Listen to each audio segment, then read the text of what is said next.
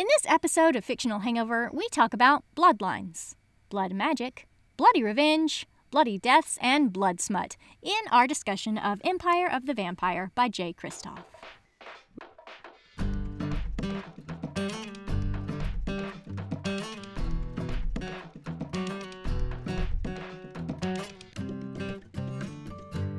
Hey everybody, welcome to Fictional Hangover, a podcast about young adult and new adult and whoa, holy bonkers, adult books, series, and authors, and voice actors, and all of that jazz that is full of spoilers. I'm Amanda. And I'm Claire, and today we're going to discuss Empire of the Vampire by Jay Kristoff. Standard disclaimer. If you haven't read this book, please remember that Fictional Hangover is all about spoilers. If you haven't read or listened and don't want to be spoiled, stop listening to us and go read or listen to the book. Then come back. If you haven't done this but want to pretend that you have, or if you don't care about spoilers, or if you just like the show so much that you don't care about any of that, then listen up. I need to add a line to the disclaimer. If you haven't read or listened to this book, holy shit, go and do it right now. Oh my god, right now. Right now. Who cares that it's 27 hours long and the book is like 800 720 pages. With illustrations. Go. Do it now. You will not regret it. Good.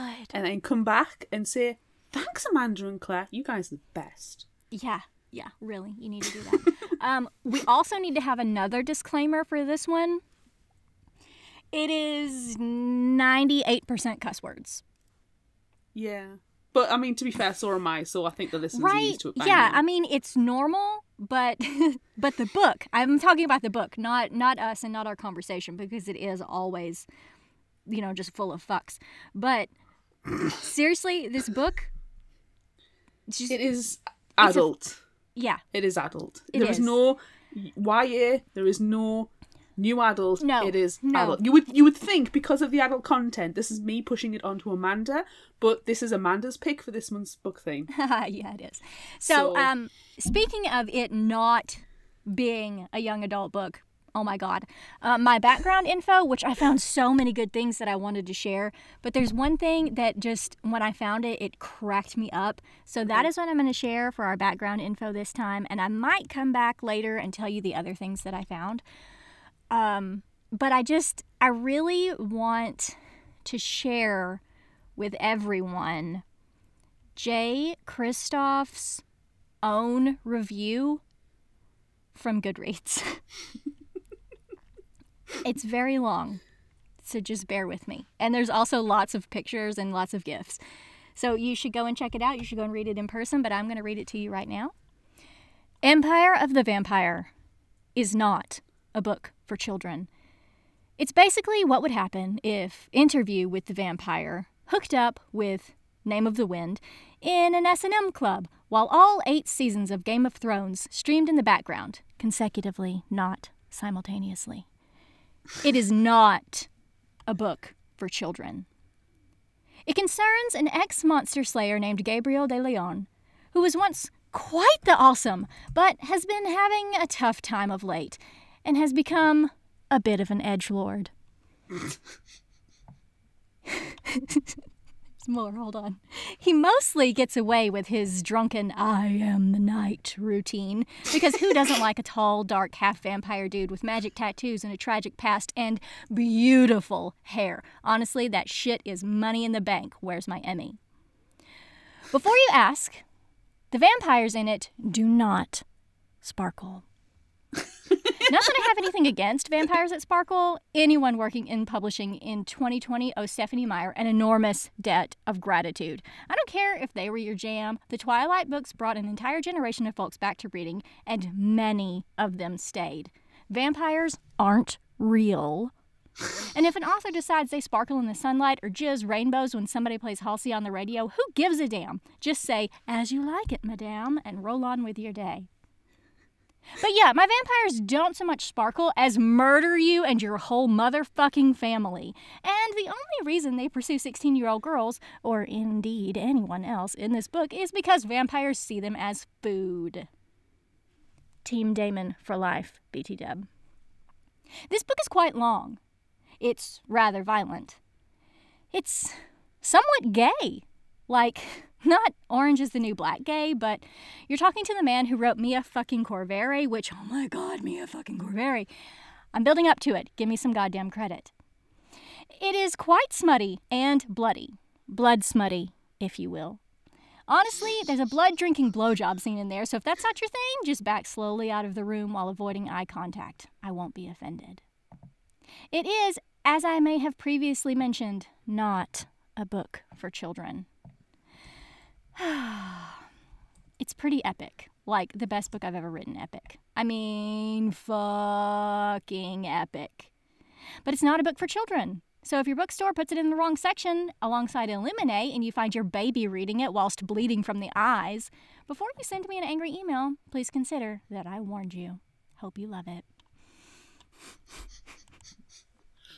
Sorry that was so long, but oh my God. That needs to be on the cover. That needs to be on the back of the cover. That needs to be the description of the book. I don't need to know anything else. To be fair, I was sold on the premise of J. Kristoff and vampires. I didn't really need to know anything else. Right, yes. Yes, you and I together have only talked one J. Kristoff book. Yes. But, yeah. And everyone knows how I feel about Nevernight. So, I think we need to revisit those books. Just so I can cover myself in blood again for cosplay, I'm in. Yes, sold. Sold to the lady in Arkansas. Oh, anyway. This is our podcast. We can cover whatever we like. It's true. We can do whatever we want. All right. So, as in that excruciatingly long thing that I read, this book is really long. He had also mentioned in another interview that I read that it was pretty much 13 years in the making, which is a very long time. And now it's going to take at least that long to discuss. We finished The Diviners very recently, so we are due to start another long summary. We are. And then the discussion is going to be even longer. Yeah. Selling kills. Yes. Buckle up. All right. Gabriel de Leon is met in his cell by Jean-Francois, the Cold-Blood. He wants to know about the Grail, and he wants to know Gabriel's story before the last of his line is gone. He gifts him with powdered blood of his maker, Margot, which Gabriel smokes, losing himself briefly, then begins telling the story of his birth and growing into a man. He has his mother's name, De Leon, because he's a bastard, born of a handsome, drunken blacksmith. When he was 8, the day star died, and the darkness began. And when he was 13, he saw his first vampire. His sister, Amelie, and friend, Juliette, went missing and were killed by a vampire. Then they returned and killed Juliette's mother. At 13, Gabriel axed Juliette. Amelie attacked, but when Gabriel tried to get her off, her blood began to boil. His younger sister, Celine, ran to get help, and others arrived then and set the vampires on fire. No one knew what happened or how Gabriel survived. His mother was never the same after that, and his stepfather's beatings and drinking got worse. When he was 15, his stepfather attacked, saying something about him being a bastard, and Gabriel knocked him back and cracked his head open, blood spilling across the floor. Gabriel was drawn to the blood for some reason. His mother told him something raged within him, but what, she couldn't say. Later, he went to make out with his girlfriend, Ilsa, and as they almost had sex, she told him they couldn't because she was on her blood. So he lowered his mouth down to her instead, relishing in the blood, as fangs grew and he bit into her thigh. What is he? Did his sister's curse pass on to him, or is he something else? Ooh. Angry men separated them and Gabriel ran home. His mother protective, his stepfather not at all. The priest came to the house then, condemning him, but he attacked him and threw him back like he was nothing. Then riders came, Silver Saints, and they took Gabriel away to fight the dead, capital D. Capital D, dead. The Silver Saints were called that because their bodies were tattooed with silver ink used as armour against the dead who feared it. Now Gabriel himself is covered, but the vampire interviewing him does not react to it, because God hates Gabriel now more than he hates vampires, and his silver has no power. I can't help but be like, oh my God, oh my God. Yeah. As Gabriel travels with the Silver Saints, he learns about the Cold Bloods and that his true father was a vampire and what he is, a pale blood. His true father was a vampire, and now he has his power running through his veins. He also learned about wretches and high bloods. Wretches are vampires that are basically zombies. They were people who were killed by vampires and then they died, but they returned after some time as a corpse, and now they have no mental faculties. High bloods are vampires who rise quickly after death and maintain their youth and beauty and minds. Like, you don't want to be a wretched, okay? No. It's almost ghoulish, isn't it? Ugh, yeah. The riders arrive at the monastery and meet the blacksmith, who gives Gabriel a beautiful silver sword, which he names Lionclaw. He learns more about pale bloods and how they heal more quickly as they age. He also gets a steed and meets a beautiful sister novice, Astrid, who is beaten by the prioress for claiming the horse he chose was hers. After, Gabriel goes to Mass, where he gets his first silver tattoo on the palm of his left hand, and then an older member of the Silver Saints is killed in the same ritualistic manner as the ill-begotten son of their god, in a ritual called the Red Rite. He is strapped to a wheel, ceremoniously lightly flayed and burned. Then his throat is slit and he is tossed into the river below. His thirst for blood was overtaking his body, and he chose to die as a man rather than live than a vile beast. Oh, yeah. Next, Gabriel goes through a trial that will determine what his vampire father's line is. One of 4, and the power that was bestowed upon him. The ability to read minds, the ability to control minds, the ability to control animals and see through their eyes, and a strength so great and rare that everyone fears it. Gabriel is given powdered vampire blood called Sanctus to strengthen him, and the test begins. A wretched is released on him, then beast dogs attack, then he's challenged to use his mind. No powers manifest, however, and he is declared a frail blood, someone whose vampire father wasn't strong enough to pass down a power. Oh no. After this, Gabriel stops telling the beginning of his story and moves on to the time when he finds the Grail. He is alone now with only his sword and his horse, and then many wretches attack, so they run. His horse falls and breaks his leg, so Gabriel must kill him, but his sword is also broken, and now she is speaking in his bloodthirst-addled brain. He continues on, kills some wretches, and leaves some non-wretches to die, steals another horse, and rides like hell to a town.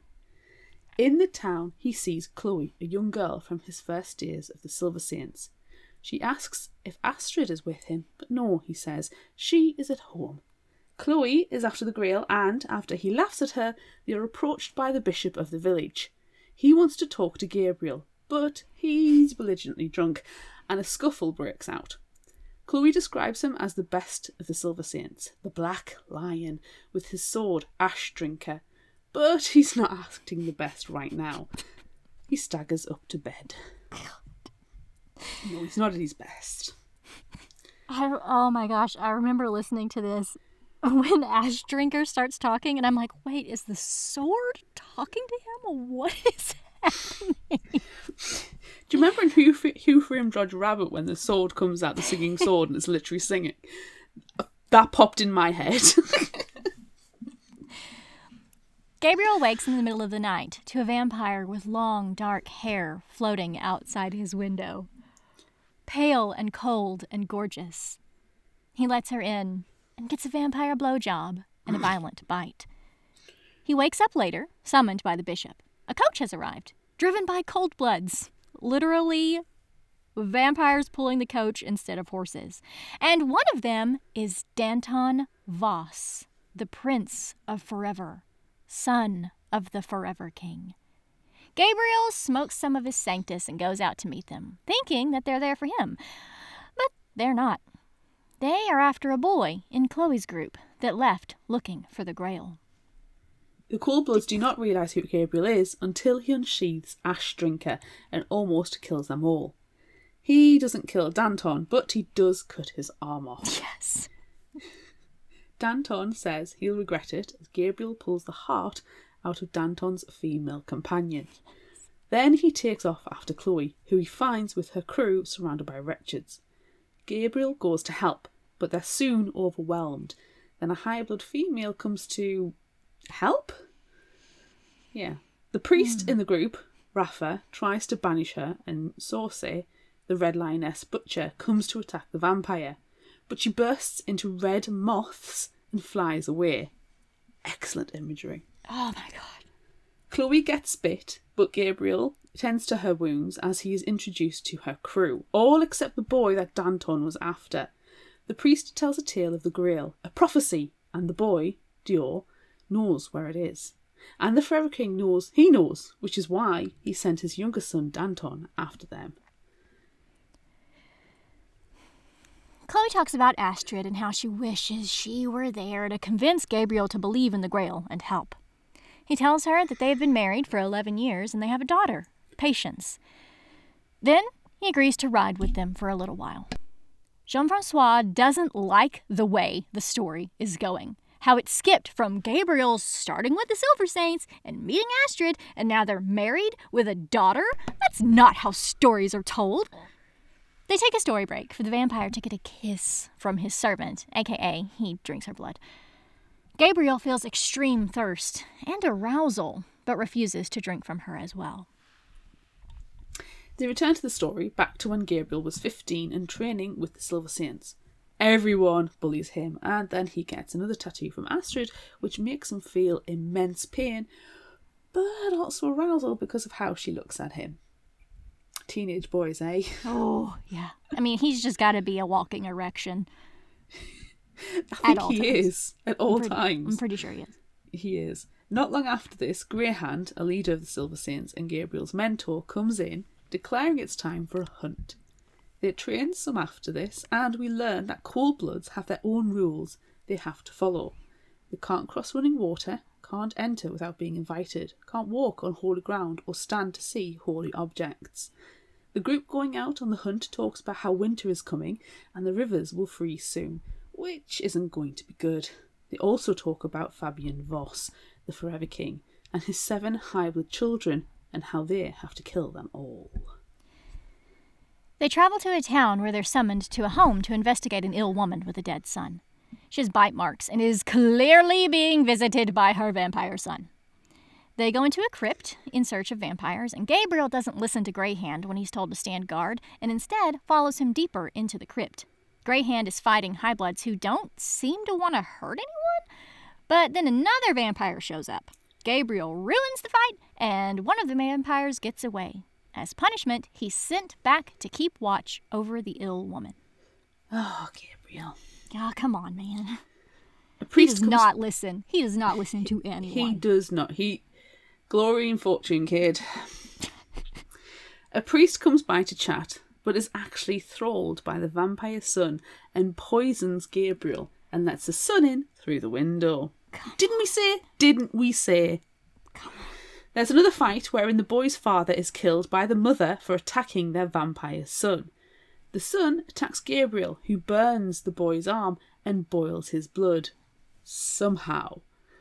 Greyhound returns and kills the boy and congratulates Gabriel for doing whatever he did. It's the same thing he did to his sister, though.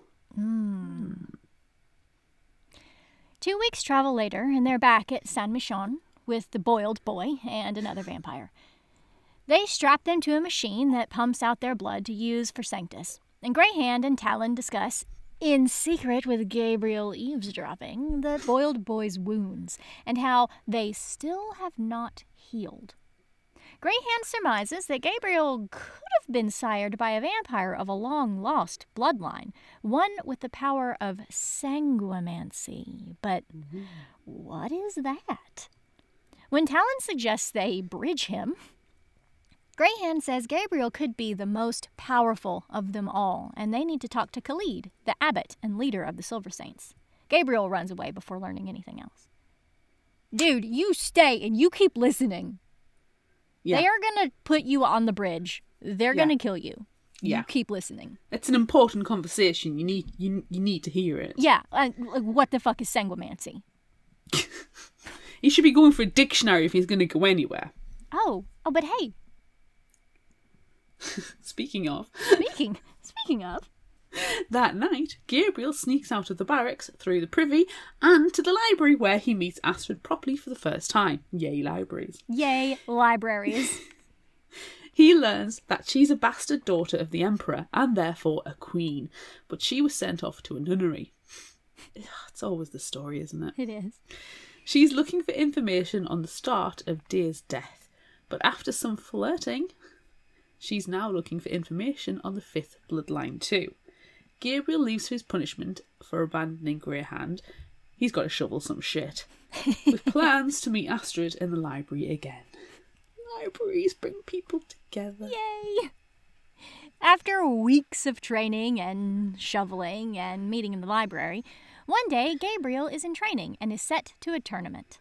He beats everyone until Greyhand stops him from fighting with DeCoste, his rival, who was injured the night that he blood-boiled that vampire boy.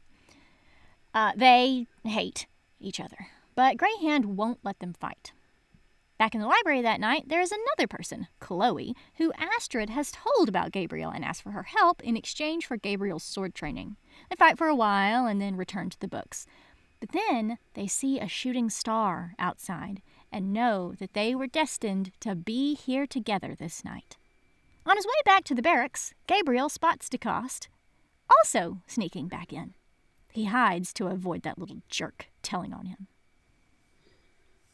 When he gets to the stables, he greets Justice, his handsome horse, and starts to work, but is soon attacked by the vampire they captured weeks before, somehow released from the silver blood-draining contraption. She releases the wretches hanging in the horse stables to get the horses used to the monsters, and they all attack and set the stables on fire. Gabriel kills all 3 vampires and saves the horses as the stable boys come to work. Gabriel thinks that it was DeCoste, that little coward. He set the woman loose to try and kill him. He's sent to the infirmary for a little bit and receives a letter from his sister Celine, who tells him all the news of home. Basically, that everyone's moving on without him.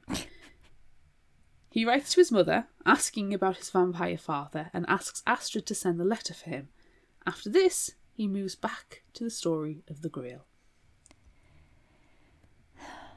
The Inquisitors he stole the horse from are after them now, and so the crew are hiding in the woods. They talk of his sword, and how there are songs sung about it. But when the minstrel, Bellamy, starts to sing the song himself, Gabriel threatens him, and so he stops. Can I just, at this point, 35, 36-year-old Gabriel is just the Witcher? Yeah. And Bellamy is Bard. He's 32. He tells Dior many, many times he's only 32. Oh, that's right. He's that's not right. an old Excuse man. me. He's Excuse 32. Me. I'm 30-fucking-2. Excuse me. I'm sorry I said 35 or 36. That was terrible of me. I should have known. So disrespectful. I know. I'm so sorry. Sorry, Gabriel. I'm sorry. Okay, so they travel onward for a bit, and we learn that everyone can hear Gabriel talking to Ashdrinker, and that she is an enchanted sword. But we don't learn too much more about her just yet, other than the fact that she is currently singing disjointed lullabies to Gabriel. God, I love Ashdrinker. They're on the run from the Inquisitors still and have taken up refuge against the bitter snow in a church in a deserted town. Gabriel asks about Dior and if Chloe can trust that he knows where the Grail is, but she says she needs his trust too. And then the Wretcheds come. It's a good day. It's a good day. The Wretcheds are still a little ways away, so they make a plan to fight them off. Bellamy begins singing tales of Gabriel, the Black Lion, and Ash Drinker, and then they talk about where Ash Drinker came from. There are many stories and songs about her, mostly sung by Ash Drinker, actually. Mostly, yes. But no one knows if any are true, and Gabriel constantly tells everyone to just shut the fuck up. So we still don't know about Ash Drinker. The wretches come, and it's not a great battle. Gabriel kills many, and the others do too, but then Rafa, glowing silver with his holy faith, and Bellamy, with a torch, are overtaken. When Gabriel goes to help them, Dior gets overtaken as well. But when the vampires bite him, they erupt in silver flame. Yikes. Holy moly. As Gabriel kneels at the priest's side, Chloe pushes him out of the way and Dior comes over, healing the wounds with his own blood. What the fuck? What is going on? Holy shit. Fuck my face. Fuck my face. They're still very secretive about what just happened, but after the rest of the wretches are taken out, they all agree to tell Gabriel what the fuck is going on. About fucking time. It turns out Dior is the Grail. The stories from long ago said that Saint Michon caught the Redeemer's blood in a chalice. But no, she caught something else, wink wink, in her own chalice, wink wink, and they had children. Sex! They had sex and made babies. They made babies. But of course this is blasphemy. And it caused wars. The Redeemer would never lie with a lowly mortal. Well, lie he did. And now Dior is the last descendant, and his blood has the power of the Redeemer. I mean, in all due respect to the faith, the Redeemer may not have been lying. There's many, many, many positions he could have been in, and none of them were on his back. It's true. It's true. They could have been standing up, Exactly. Could have been kneeling over. Mm-hmm. It's hard to say. It's hard to say, exactly. Yeah. That night, the beautiful dark-haired vampire comes to see Gabriel and he lets her inside. Not long after this, Danton Voss and several thralls come rushing after the group. They flee toward a river and crash into it, but Dior can't swim and Gabriel has to go after him whilst killing thralls and fighting to keep Danton out of his mind. They manage to reach the shore, but Gabriel is pissed because Dior kept his jacket on despite pulling him under, claiming it's magic.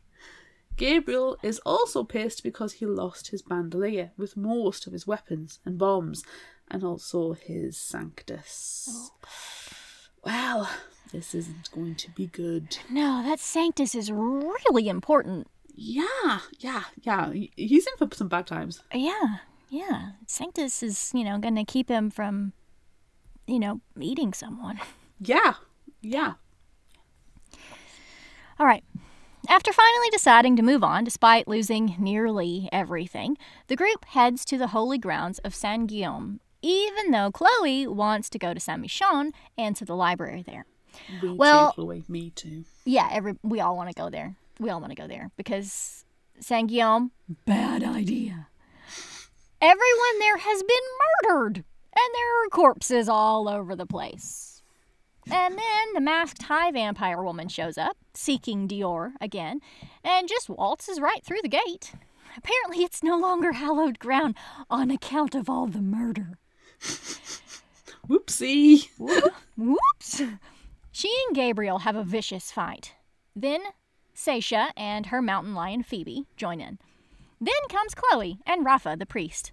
They manage to defeat her enough to make her retreat, which is difficult considering her blade is made from her own blood and can splatter and reform as she wills it. But luckily, it's stopped by Ash Drinker. After some mask breaking and some stabs, she bursts into moths again and leaves, warning them that Danton isn't far behind. Oh, great. Ooh. They make a plan as fast as they can. They get the priest to bless new holy water, and they make bombs and fire traps from the things they can scrounge. And then they come. The wretched swarm over the walls and attack, Danton just behind. The battle is awful, and unfortunately, Rafa, Saucy, and Phoebe, and Bellamy all die. Horribly, terribly, Awfully, horribly. vividly. As Gabriel, Dior and Chloe jump off a ledge and into the river far below, Danton grabs Dior's magical coat. Chloe lets go of Gabriel's hand and falls, and Gabriel rips the coat, leaving it in Danton's grip, as he and Dior fall to the river below. Chloe is lost, and Gabriel drags Dior to the shore, his coat and shirt gone. But wait, there's more. No. He's got huge bandages wrapped around his chest. His wounds weren't that bad. Oh, those aren't bandages. They're binders. He's not a she. He is a she. Oh. Fuck my face. Fuck my face. With that bombshell, it's time to travel back to when Gabriel is 15. And you just go, no! Oh my God! Keep telling this story! Don't go back to the other story! I literally screamed. Yep. Actually, I think I sent you a picture just with the word fuck over the last page. You did. Okay. Gabriel, Aaron DeCoste, Greyhand, and Talon are on another hunt, looking for an ancient vampire they called L'Unquois, the Raven Child, also called Lore. She's been going from town to town, killing all the children, and now she's headed to Cost. The group goes to Aaron's mother's home, where her husband, the Baron, is having a party. They, minus Aaron, who goes back to his nobleman ways, pretend to be staff at the party and wait for her arrival. Aaron is shitty to Gabriel, as he always is, but he tells him that his stepfather found him trysting with a peasant and attacked, killing one and almost killing the other. That's the night he found out he was a pale blood because he survived the Baron's beating. After, Gabriel tells him he knows he set that one vampire free and tried to kill him because he saw him leaving the armory. But then the Raven arrives. The fight is dreadful, but somehow, thanks to Gabriel, all 4 Silver Saints survive. Aaron and Gabriel fight well together and almost have a sort of kinship. Brothers in arms, really. Really? Greyhand don't say brothers in arms. Yeah, because Greyhand, it's a bit warm. Greyhand's sword arm gets ripped off. Oops. One eyeball is popped and one ear is torn off. Yeesh. Bad times. He's fine. He's fine. He's fine. He's like, but a scratch. He's the knight. He's the knight who keeps getting all of his limbs cut off. Oh, I'm not going to a Monty Python sketch right now. No, we can't. We have so much more of this book to go. We can't Monty Python in the middle of it. No, that is replaying in my head, though. It is. It's just a scratch. It's just a scratch. Talon fared a little better, and so did Aaron and Gabriel, though they'll all have scars. A highborn follower of the Raven was killed, and she almost was too, though she is the Voss bloodline and has hardened skin, so is difficult to kill.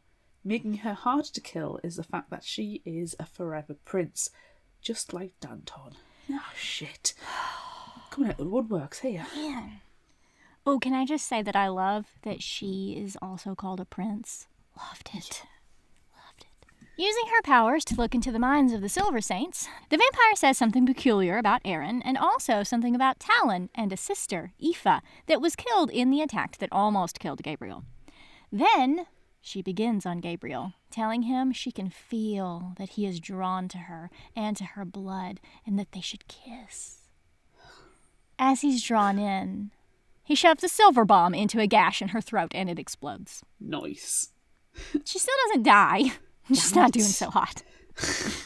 Unfortunately, the Silver Saints were too late in getting to her, and she already sent out ravens telling the Forever King plans, and now he's on his way.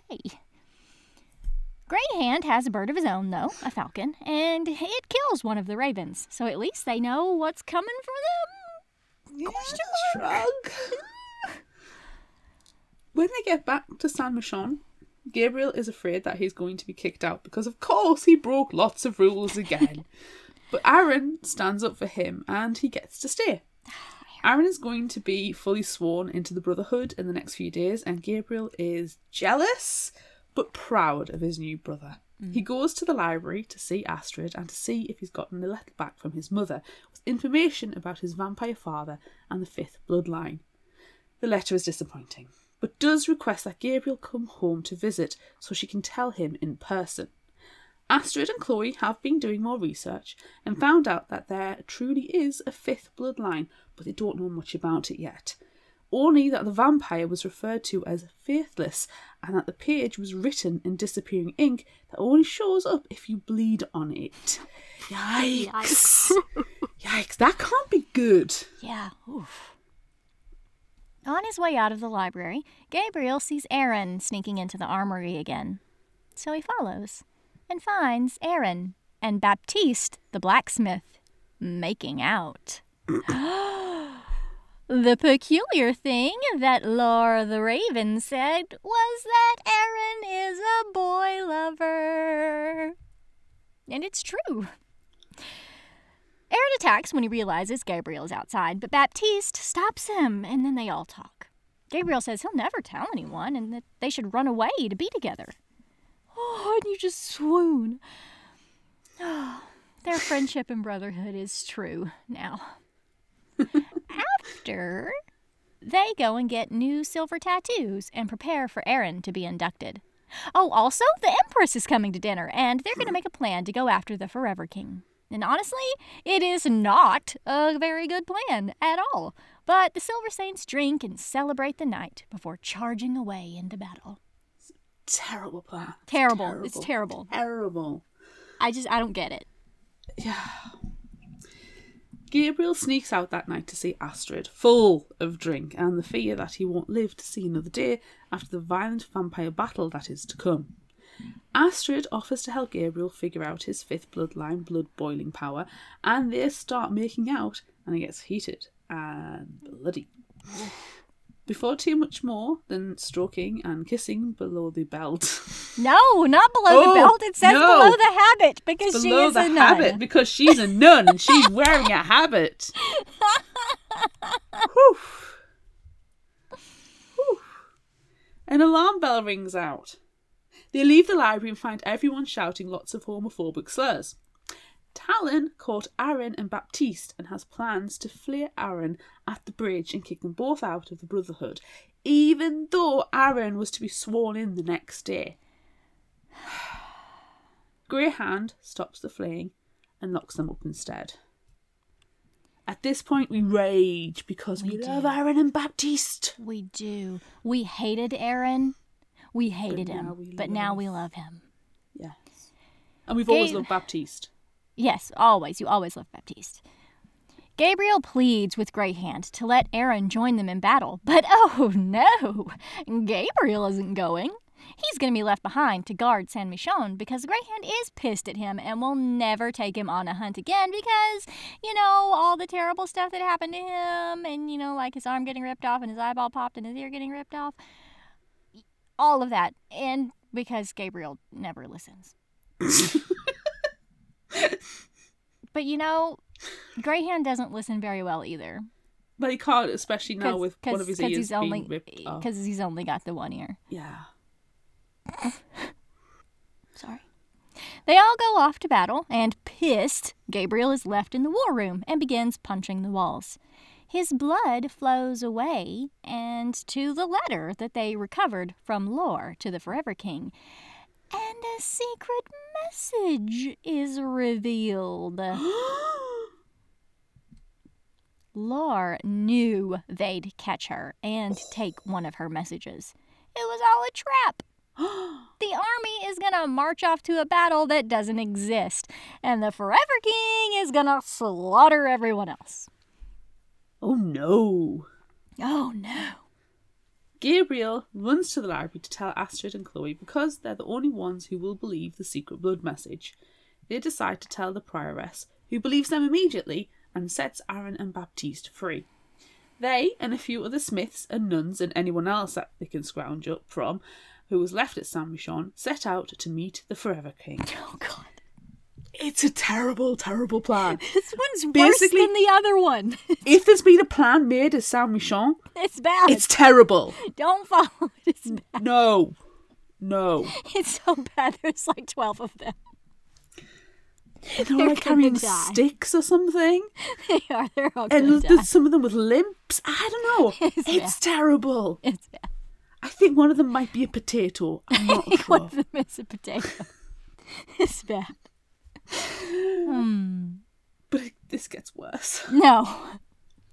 Because Law is also there, greeting her vampire father.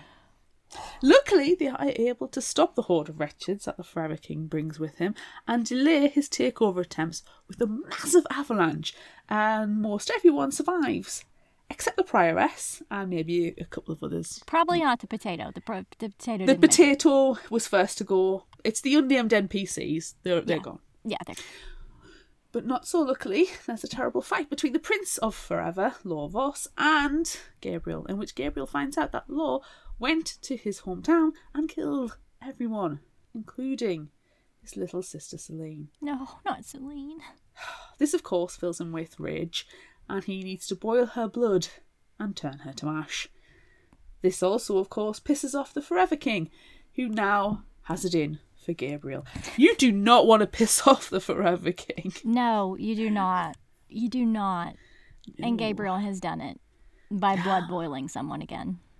His favoured daughter. Yep. Dead.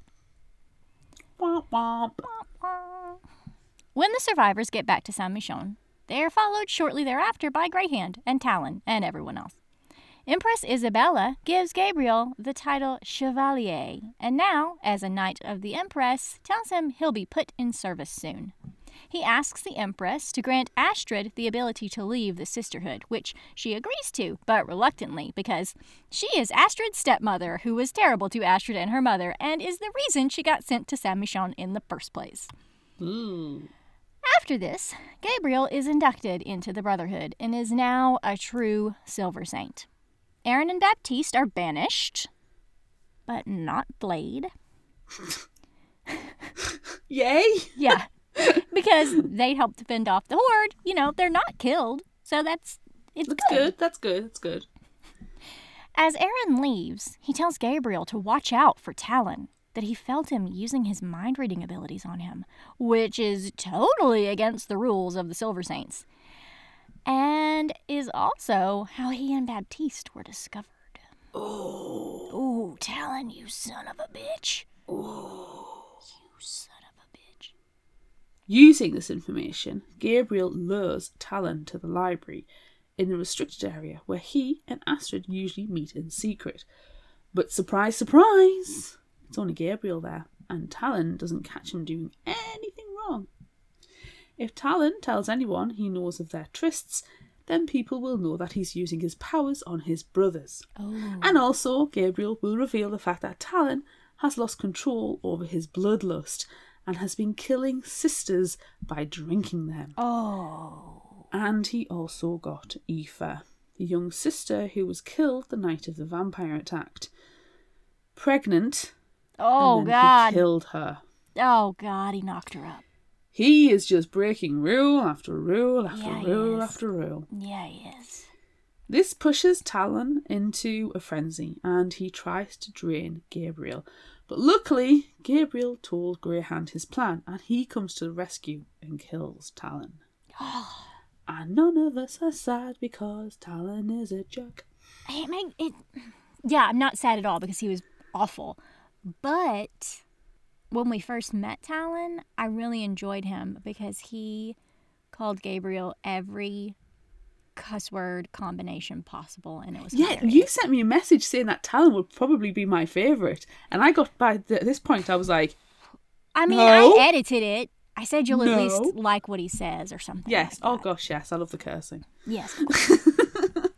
But yikes, no one likes talent. You can't make any decisions about anything when you're reading the book until you finish the book. Right. Because you will change your mind 7 times. Oh, yes. Oh, definitely you will. Oh. Gabriel's sent to the infirmary after this, where he is met by Astrid, who isn't too happy about his asking for her permission to leave Saint-Michon. She doesn't want to leave because she'll lose him. And so the two declare their love for each other and have bitey, bloody sex in the infirmary.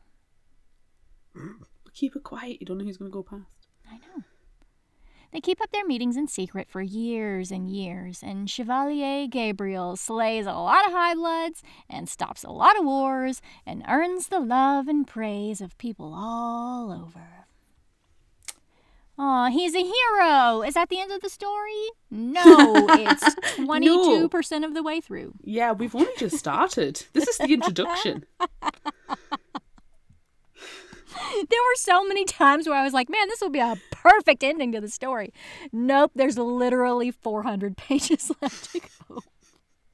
You have listened to 1% of the audiobook. God damn it.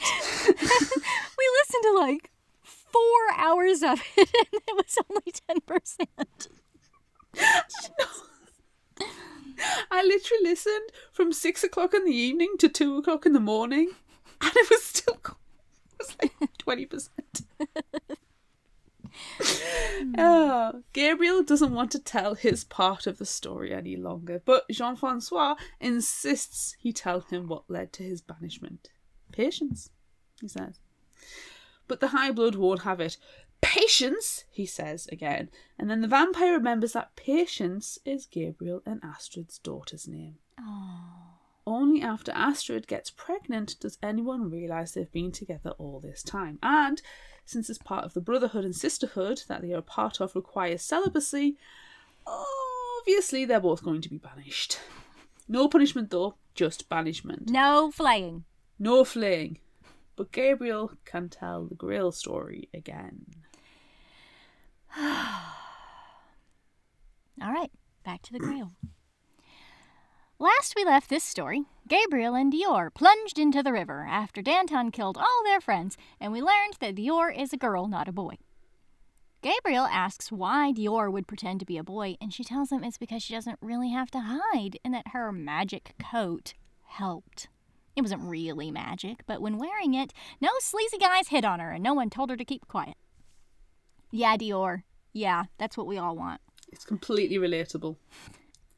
They talk about patience a little, and Dior explains that Gabriel will learn about what happens to girls as they grow into young women soon enough. They leave the freezing river, trudge through the snowy woods, and make it to a cave. Dior almost dead from the cold. Gabriel leaves Ashdrinker with Dior as he goes out for firewood and tells the sword to tell Dior stories, and she does. She tells the story of how to make mushroom soup. It's a delightful story involving spices and mushrooms. It really is great. I love Ashdrinker. I want Jay Kristoff's recipe for mushroom soup. Yeah, and potato bread. Yes. Fucking spuds. Fucking potatoes. Just over and over and over again. Oh, he never wants to eat a potato again. Bless him. That night, Gabriel awakens to a voice calling to him. He goes outside the cave and looks across the river to see the Astrid vampire. They share their I love yous, and she tells him that if she can find him, so can Danton. But he'll be ready for him the next time they face each other. In the morning, he and Dior set off for a town. If he doesn't get Sanctus soon, he's probably going to eat Dior. Probably. He probably is. Yeah. They trudge through the snow and come to another river with a barge and get passage to their town. Gabriel is doing poorly with his thirst and starts getting pains from it, so Dior pickpockets some liquor from the captain to help. She offers her own blood, but oh no, that's a terrible idea! She also finds a man in the back of the boat dying from a broken leg. Gabriel tells her not to help because everyone on board will think she's a witch. But she secretly helps anyway. She's a witch! Burn the witch! Witch! It's just a scratch. They arrive in the town and go to a seedier part of it, looking for a shop that Gabriel knows of. A place run by a blind old woman and a skeleton in a wig. I'm just going to update my favourite characters again. Sorry. Skeleton in a wig. I wish I had Scully. I know that she's got Scully. Can you please I put a wig on her? I can't. Scully's visiting my mum's house this week. No. Oh, okay. The old woman has Sanctus and all the supplies needed to make more. But instead of money, she wants blood for payment. And not Gabriel's. Ooh. She can tell there is something special about Dior, but Gabriel's not willing to give any of her blood away, even though Dior is. They leave the shop, go to a flop house, and Gabriel curls into a ball of misery. Dior leaves, but comes back later with all the supplies from the shop. No, she didn't pay with her blood. She burgled them. Oh, that's okay then. As Gabriel starts cooking up his Sanctus, the Inquisition bursts through the door. Oh. The family of the man Dior healed on the boat turned them in. Ah, God damn it. Damn it, Dior! You should have listened! No one suspects the Inquisition. Gabriel and Dior are beaten and taken to cells under the nunnery for torture. And it's bad. It's very bad. It is very, very gruesome and bad. Yeah. They waft Sanctus under Gabriel's nose and beat him with an iron-tipped whip.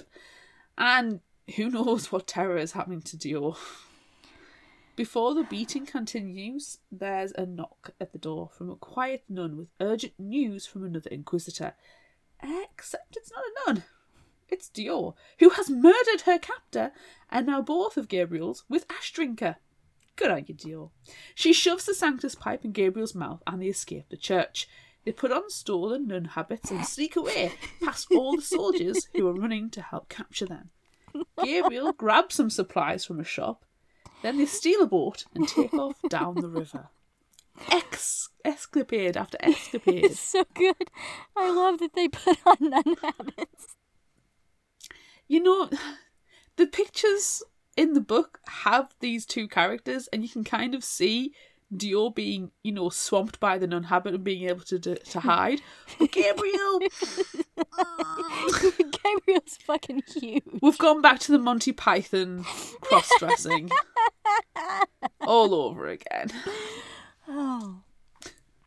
When they finally stop, they have a heartfelt conversation about how they were each going to leave the other, but then decided not to because they are friends now, and sometimes your friends are your family. Oh, found family. Yay! You know how much we love found family. I'm so happy. Oh. Dior apologizes for using her magic to heal the guy on the boat and for never listening to Gabriel when he's just trying to keep her safe. She tells a story about how she and a friend/lover she had when she was younger robbed a minister that sexually assaulted the friend. The friend killed the minister and then he stabbed her back right before dying. Dior healed her friend, but she called her a witch and had her taken by the Inquisition. God damn it. That's when Chloe and the rest of the crew found her and saved her, and they've been on the run ever since. That story finished, Gabriel gives Dior a new dandy outfit he gathered then, and surprise of all surprises, Jezebel, Gabriel's horse that he burgled from the Inquisition not too long ago, and then ran away after Danton attacked the last time, comes trotting out of the woods. Way! Yay, Jezebel! A little bit of good luck at last. Yes, oh God, no. Well, they travel northward and cross a frozen river. Well, Dior and Jezebel cross. Gabriel, upon realising three wretched after them, tries to run and instead crashes through the ice. Damn it. So close. The wretched disintegrate, thankfully, but Gabriel nearly drowns until Dior stabs him through the ice with Ashdrinker. Friends stab their friends with swords. Yes, they do. He punches through the ice, gut bleeding, cursing Dior for stabbing him. Really, really good curses. Yeah, really good And then he renames Jezebel Fortuna and continue on to Saint Michon. Sometime later, still on their way through the frozen forest, Dior asks about Patience, and Gabriel gives a few details as she falls asleep. Astrid calls to Gabriel then, and they make out a little. Astrid begs Gabriel for blood, and when he turns her away, needing to, keep his strength, she gets upset that Gabriel is working so hard for Dior, who isn't even his family. She tells him to remember why he left her and their daughter. But then Dior comes up, and they continue on. They're soon chased by terrifying creatures that they can't even comprehend until they fall over a gorge. Womp womp. Gabriel shields Dior's body as they fall, and his leg breaks in two. But Fortuna doesn't survive the tumble. Should have left her name as Jezebel. Should have. Dior is unconscious, but still breathing. So Gabriel sets his leg, cuts open Fortuna's belly, and shoves Dior inside for warmth. Tauntauned. She got tauntauned. After the Sanctus has time to heal Gabriel's leg, they set off again and finally make it to their next destination, Chateau Aveline, where Aaron and Baptiste have made their home. They are welcomed with love and hugs and tears of joy, and it's wonderful and we love it, but we suspect it's not going to last long. No. Everyone should know by now. Nothing good comes of any joy. No. But they dance and they feast, and it gets to be too much for Gabriel. This is where he and Astrid fled after they were kicked out of Saint Michon. This is where they were married. This is where Patience was born. He leaves the feast and goes to the cathedral to reflect, but Aaron follows. They have a conversation about believing in the Redeemer and how he can allow so many terrible things to happen and still be worshipped. Aaron says it doesn't matter what you believe in as long as you believe in something. And then the alarm bells ring. Can't have anything nice. No. Danton has arrived. Boo! And he's not alone. He announces to everyone at the castle that he will allow them one night to hand over Dior. But he and his brood of wretches and highbloods will attack if they don't give her up. Of course, everyone is angry at Gabriel and Dior for bringing this tragedy to them, but all Gabriel wants is for Dior to be safe. She, of course, wants to leave and keep everyone else safe. She gets angry at Gabriel for being so stubborn, and then she reveals she knows about Astrid and Patience. Astrid, by the way, is currently floating outside the window, talking inside Gabriel's head. She knows why he left them at home to come after the Forever King. Dior finally breaks him down and gets him to tell the story. But to speak it will make it real.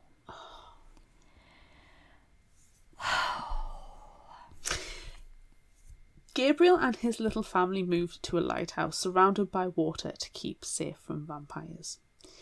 Gabriel stopped fighting, stopped taking Sanctus, and had finally begun to live his life.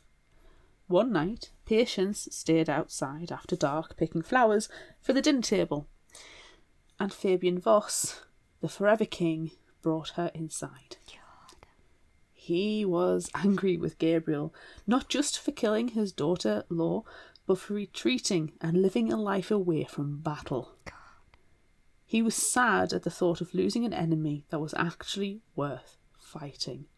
So he came to settle a vendetta and killed Patience. Oh.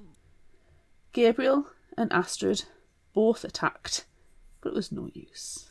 Ash Drinker shattered against the vampire's neck. Then, unfazed, he threw Gabriel through the floor and down into the cellar.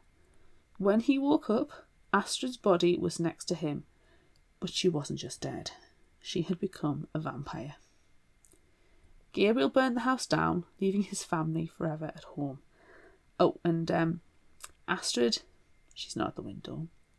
She's only inside Gabriel's head, and it's It's tragic. It's awful. It is aptly named The Worst Day. The worst day. The worst day. After this story, Gabriel convinces Dior to rest for the night and to stay with him and to stay safe. He gets Aaron and Baptiste to put guards at her door, and they promise to fight rather than give Dior up. Of course, she immediately sneaks out through the window.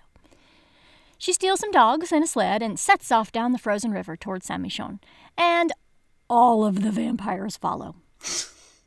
Gabriel realizes not too long after and rushes to catch up. Luckily, the sun hasn't yet set, making the vampires slightly slower, so Gabriel is able to track them all down. As the sun sets, the vampires speed up and grab at Dior. Then she sets off huge bombs and cuts herself free from the sled. The bombs kill a lot of vampires and explode the ice covering the river, causing many more to fall in and die. It's a great plan. It was. It's the first good plan that has ever happened. Yeah. But now Dior is being dragged by dogs and the remaining High Bloods are catching up. Damn it. Yeah. Then she crashes into a snowdrift and a High Blood grabs her. Bloody from the crash, Dior places her hands on the vampire's face and he burns. Yes, he does. Oh, yeah. Soon, Danton and several others are upon them. Gabriel grabs Dior's hand, realizing that he will do anything to protect her because he believes in her. And then his tattoos flare bright. Not silver, like they used to be when he was a silver saint fighting for and believing in the Redeemer, but a bright, blinding red. They stand together, 10 against 2. But then it's 3. The mysterious, masked, moth-bursting vampire shows up again and offers to help. The 3 battle and then Danton gets pissed. He sends all his minions to fight Lyathe, the red moth vampire, while he charges Gabriel. They fight and they're pretty well matched. But then Ash Drinker gets stuck in Danton's shoulder and then he flings her away and pins Gabriel to the ground. Just as he's about to place the death blow, Gabriel trying to reach for Danton's neck to boil his blood, Dior comes up and shoves Ash Drinker, covered with her own holy blood, through his chest. Second best plan of the evening. Yes. Danton staggers up and his wounds begin to smoulder. Then Dior slices his throat. Danton Voss, the Forever Prince, is dead. Oh. Yes. Yes. Yes. So good. Gabriel and Dior turn to see Lyathe fighting the other High Bloods, 1 against 10. And then they hear a Silver Saint battle cry. Greyhand, grizzled and old now, remember still arm missing and eyeball popped and ear ripped off. He comes rushing up with some of Gabriel's old cohorts and Chloe! The High Bloods, realizing Danton is dead and that their battle might not be so easy to win now, flee. Lyathe asks Dior to come, that they will keep her safe. But no way! The Silver Saints are here, and Chloe, and now, with Dior, they can end Day's death. Yay! They can go safely back to Saint-Michon. And so they do. Oh, and it's a great ending to the book. No! There's still 400 pages to go. No, it's less than 400. It's 200 now. There's an entire book to go. After being excited to get to Saint-Michon, they prepare for the rite that will bring back the day. They have mass, but Gabriel refuses to go, and then he and Greyhand get into a fight. It starts with how Greyhand kicked him and Astrid and Aaron and Baptiste out, and how Gabriel could have been the best of them all. But he got Astrid pregnant instead. Gabriel yells about how he's done so much for the Empire, but Greyhand gives him no credit. Then Greyhand yells back at him about wanting credit for his sacrifices when this young girl is about to give her blood to bring back the day. And then Gabriel realises they're going to sacrifice Dior. Fuck. Yeah. When Gabriel asks if Chloe is aware of their plans, Greyhound reveals that it was Chloe's idea. Fuck. Fuck my face. Fuck She my found face. this right in an ancient book in the library. God damn it. Gabriel fights Greyhound and all his old brothers who come to Greyhound's aid, trying to get to Dior, but they best him. They tie Gabriel to the wheel at the bridge for the Red Rite, although he's not willingly ending his own life. They're murdering him. It's murder. They go through the same steps that Gabriel witnessed when he first came to Saint-Michon all those years ago. Symbolic lashings and burnings, and then they slash his throat, and he tumbles toward the river below. The end? No. No, 150 pages left. No, that was like 3 pages. He's caught by moths. Lyothere, the masked vampire with the powers of sanguimancy, rescues Gabriel and heals his wounds with her blood. When he realises he's not dead, he's pissed because he swore he would never drink blood again after Astrid. Then Lyothere removes her mask and reveals herself to be Gabriel's little sister Celine, who he thought he found dead in the chapel after Laura Voss killed everyone in his hometown. Fuck my No, that wasn't her. Fuck my face. He's shocked. Obviously. Because she's not an ancient vampire. She's still young. But she's so powerful. What? It doesn't even make sense. It doesn't make any sense. And though Law turned her, she has the same bloodline powers he does. Not the powers of the Voss line. She tells him there is much he does not understand. Same, Gabriel, same. There is also something she does not understand. Chloe is about to sacrifice Dior. Oh, we can't let that happen.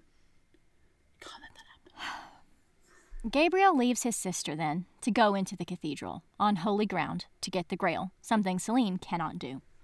He stops by the armory on the way and loads up with all sorts of bombs and swords, and then he kicks down the church doors. He yells for them to let Dior go, but Chloe tries to finish the rite instead. Gabriel kills them all, including Greyhound by blood boiling and Chloe by a sword through her chest. Gabriel sets the ancient tome Chloe found the Rite Inn on fire, and then he and Dior leave the cathedral to meet his sister. Mic drop. They are out of Yep. Saint-Michon. Yep. Fuck it all. The interview with Jean-Francois ends here. For this night, at least. But there are still so many more stories to tell. Namely, the death of the Forever King, the loss of the Grail, Gabriel's travels with Lyothere, and the story of their blood. But those will have to wait till next time. Gabriel, of course, tries to kill Jean-Francois, because that's what he does, kills vampires. But he doesn't succeed.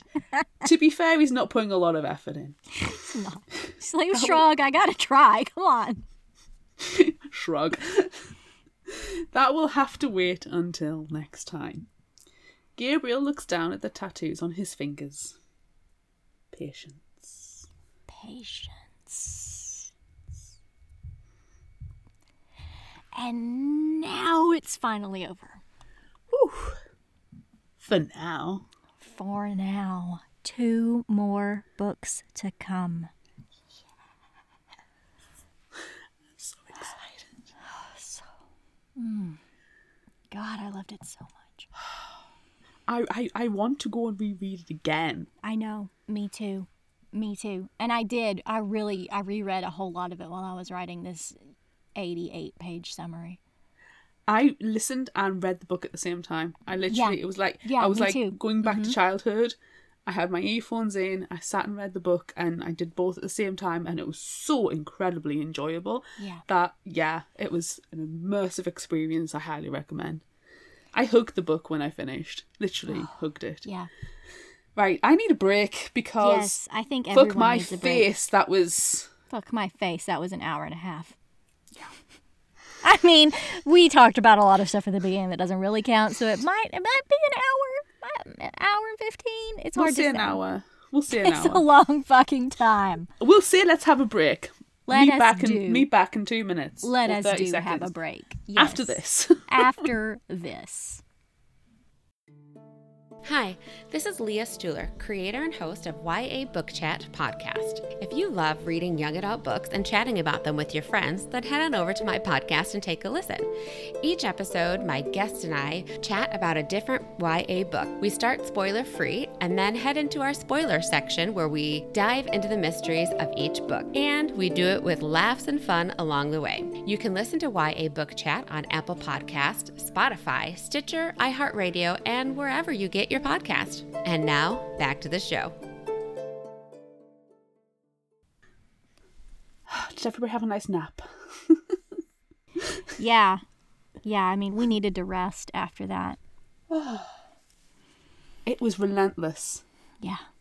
From page 1 to the end, you couldn't, you were gasping for breath. It was non-stop. Non-stop. And then, seriously, the last 5% of the book was just hit after hit after hit after surprise after surprise after surprise. And I'm like, oh my God.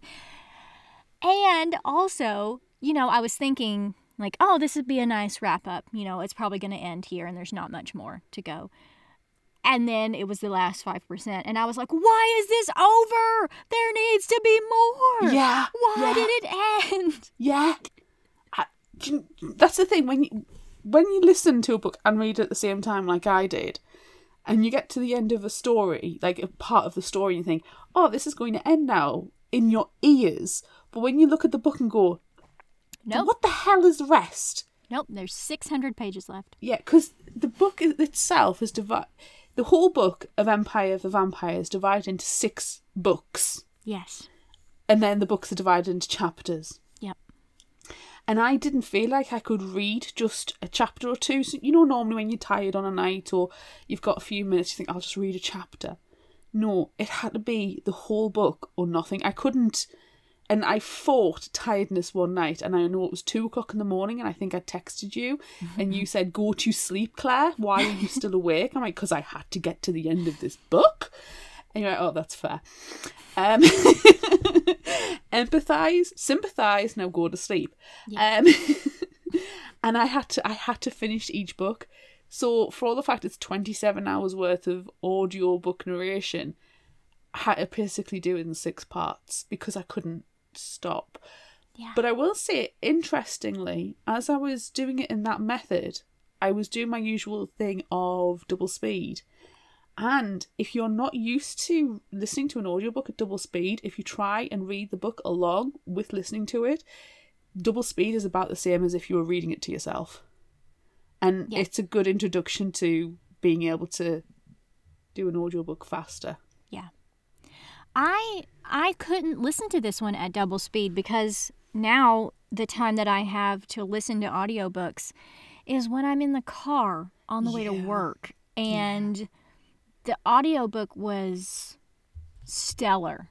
Oh. Fantastic. But there were so many accents that were great. It was wonderful. You know, I mean, it's lots of French. But I couldn't comprehend the accents at double speed while fighting road noise. Yeah, I get that. So I get that.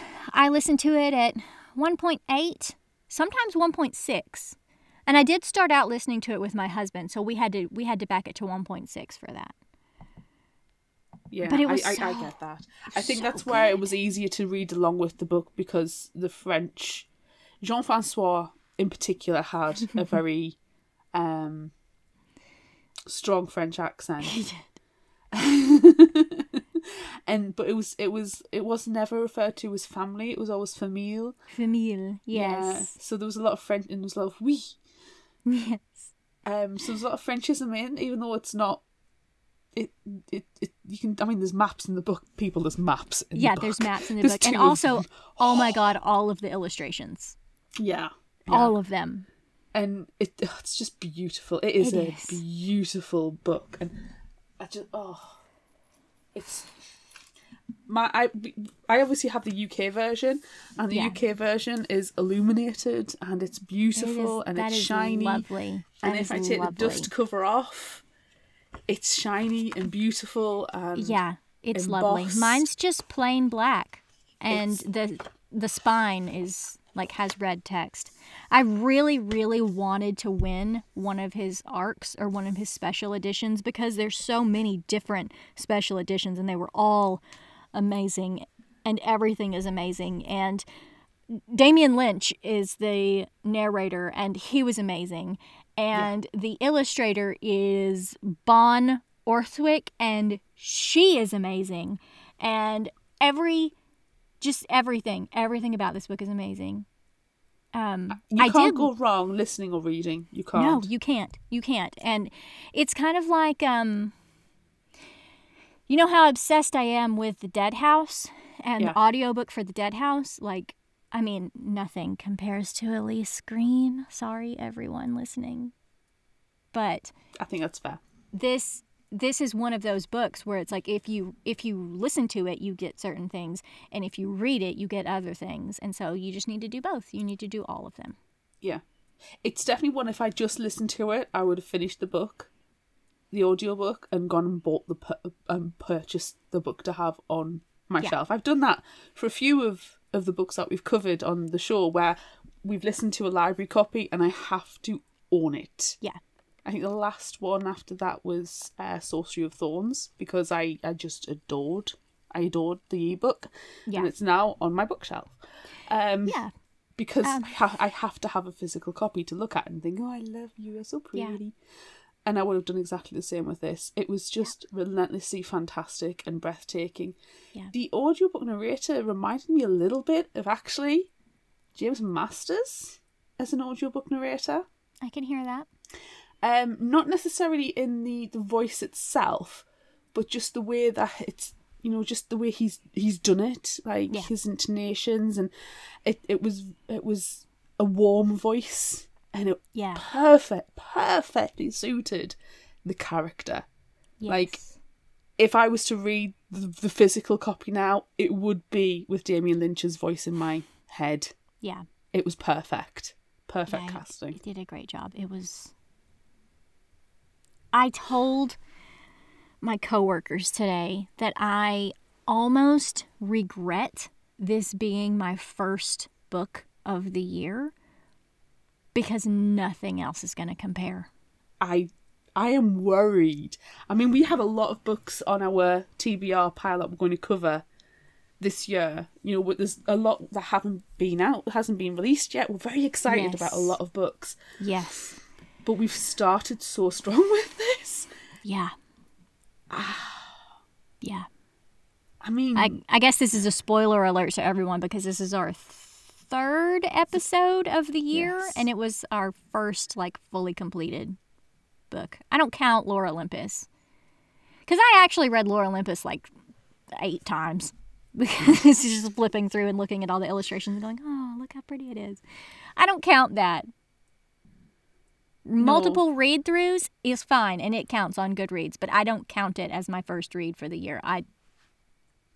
This one. First read of the year. No, I think Lore Olympus technically was my first cover-to-cover sit-down and read, but it was also my last read of 2021. Yeah. But this one is the first book without pictures. It's illustrated. No, you're a liar. There's pictures. Non-graphic novel book. Yeah. Yeah, this is the first one. And my God, I mean, starting off so strong. I wish I could give it more than 5 stars on Goodreads. It's phenomenal. It is absolutely phenomenal. I cannot wait. Complete insta-buys the next ones. Yep. It's just amazing. The imagery is so strong. Now... For me, as I was reading through it, I was telling my husband, who is desperate to read it now, and now I've discussed on the podcast, he has access to the book. I said, for me, and I was laughing about it as I was reading it, this is Interview with a Vampire, meets The Lord of the Rings, meets The Da Vinci Code. Yeah. There was just so much strong imagery that reminded me of those books. Like, there's parts where they're going to one of the monasteries, and this is when all of, like, Chloe and Rafe and Cersei all die. And do you remember in The Lord of the Rings where they're trying to cross Caradhras and the blizzard to... And that was that was their journey to the monastery, but also that journey was repeated again when Gabriel and Aaron and Baptiste go to face the Forever King's army, and then set off the avalanche. I was like, okay, there's Lord of the Rings. Also, there's a lot of walking. There's a lot of walking. And that is essentially what Lord of the Rings is. Like, the Battle of Helm's Deep was, you know, one of the monastery sieges when Osgiliath, the siege of Osgiliath, was another image that came to mind, especially when the Chateau Aveline, when they're doing the preparations beforehand. That's what came to mind. Yeah. And you know, when the Uruk-hai steal Merry and Pippin and start to run to Isengard, that kind of image as well was in my head for when Dior runs away with the sled. With the dog sled, yes. Yeah. Just, it's not a direct lift. It's not. But it's the same feelings that I got, was like, you're trying to push, like, Aragorn and Legolas and Gimli forward to rescue Merry and Pippin. In this case, it's Gabriel. And you're trying to, Merry and Pippin are like at the front and you're trying to rescue them. And Dior, you're trying to push her and go, come on, you can do it. Just go, run. And that was the Lord of the Rings imagery that kept coming into my mind. And just the, you know, these, you know, the eye, lidless, wreathed in flame. I'm like, the Forever King has eyes everywhere. He is not Sauron literal, but you can imagine him having that kind of far reach. Yeah, because I mean, his armies are everywhere, and he, like, each of his children have their own armies, and they're like all just swarming the world. Yeah. See, you completely get it. And then it's obvious interview with a vampire, but it's the other way around, sort of, where the vampire, Christian Slater's being interviewed by Brad Pitt. Yes. Except played much better. And that's just, you know, obviously there. But also, like, we made a mistake and started watching The Witcher season 2 while this was going on. And I was like, oh my God, The Witcher, it's Henry Cavill is Gabriel. He's wearing tight leather pants. Just give him some silver tattoos. Exactly. Yeah. Exactly. And there's, like, you know, The Witcher has his, I don't know what it's called because I haven't read the books. I've only watched the show, and I don't really super focus on the show very much when we watch it. But he, like, has a drug or something that he ingests, and then, like, his eyes turn black and he's super strong, and I'm like, oh my God, he's fucking taking Sanctus. And you're like, where are his fangs? Yeah. So exactly. It's so epic. I mean, the thing is, though, stuff like say in the Da Vinci Code, it's stopped the spoiler of Dior being A the Grail and B a girl. Yeah. Because if you've seen that movie or have any kind of any awareness of the Da Vinci Code or similar stories, the Grail always turns out to be the blood of Christ, or in this case, the blood of the Redeemer.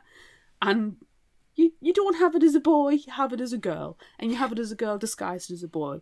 Because, as Dior fantastically put it, boys are safer than girls. Yeah.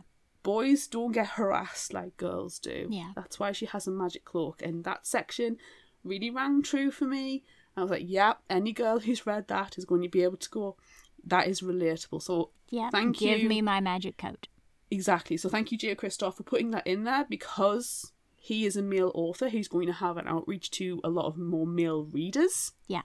And hopefully male reader will read that and go, oh shit, Yeah. is that really true? Because yes, it is. Yes, it is. So yeah, things like, you know, that that didn't surprise me. You know, none See, of it the... did surprise me because I've never watched or read the Da Vinci Code. So I was Really? like, oh. I've never read Dior... them. I've just watched them, but Yeah. it's No, a I've never story watched I've them. heard before. I've never watched them because Tom Hanks' Hanks? hair's scary. I irrationally hate Tom Hanks. That is true. That is Right? true. So I won't ever watch it. I don't care. But yeah, so I didn't get that. I was surprised that Dior was a girl. I mean, not like, oh my God, it's a girl. Like, oh, Fuck my face. fuck my face. Yes. I love how when that's written, it's each word is a sentence, and most of the time it's italicized. One word or all three. I mean, fuck my face. It's everywhere. Fuck my face.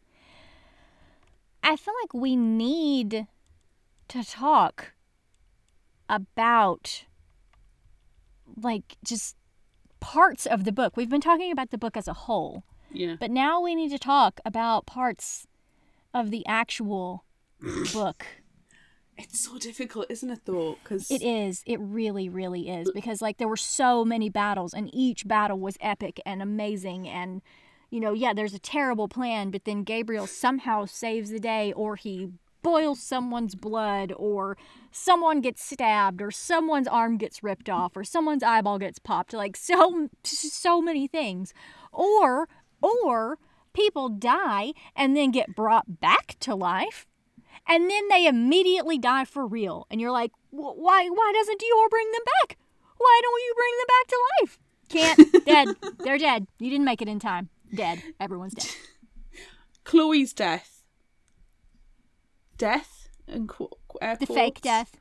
Death. Where she jumped into the river. When she let go of Gabriel so Gabriel could grab Dior because Dior was more important, I was like, she's not dead. Nah. Where's the body? And No. even then, because people can come back as vampires, I'd be questioning Yeah. if she's fully dead. If she's Notice dead in the or summary, faculty. she was lost, not dead, because obviously she's not going to die. Exactly. And I Until was the proper waiting. moment.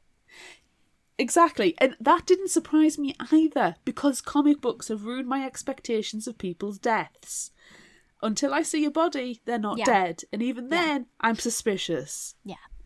So, yeah, that was very interesting. That was. I was more surprised by Chloe being so willing to kill someone.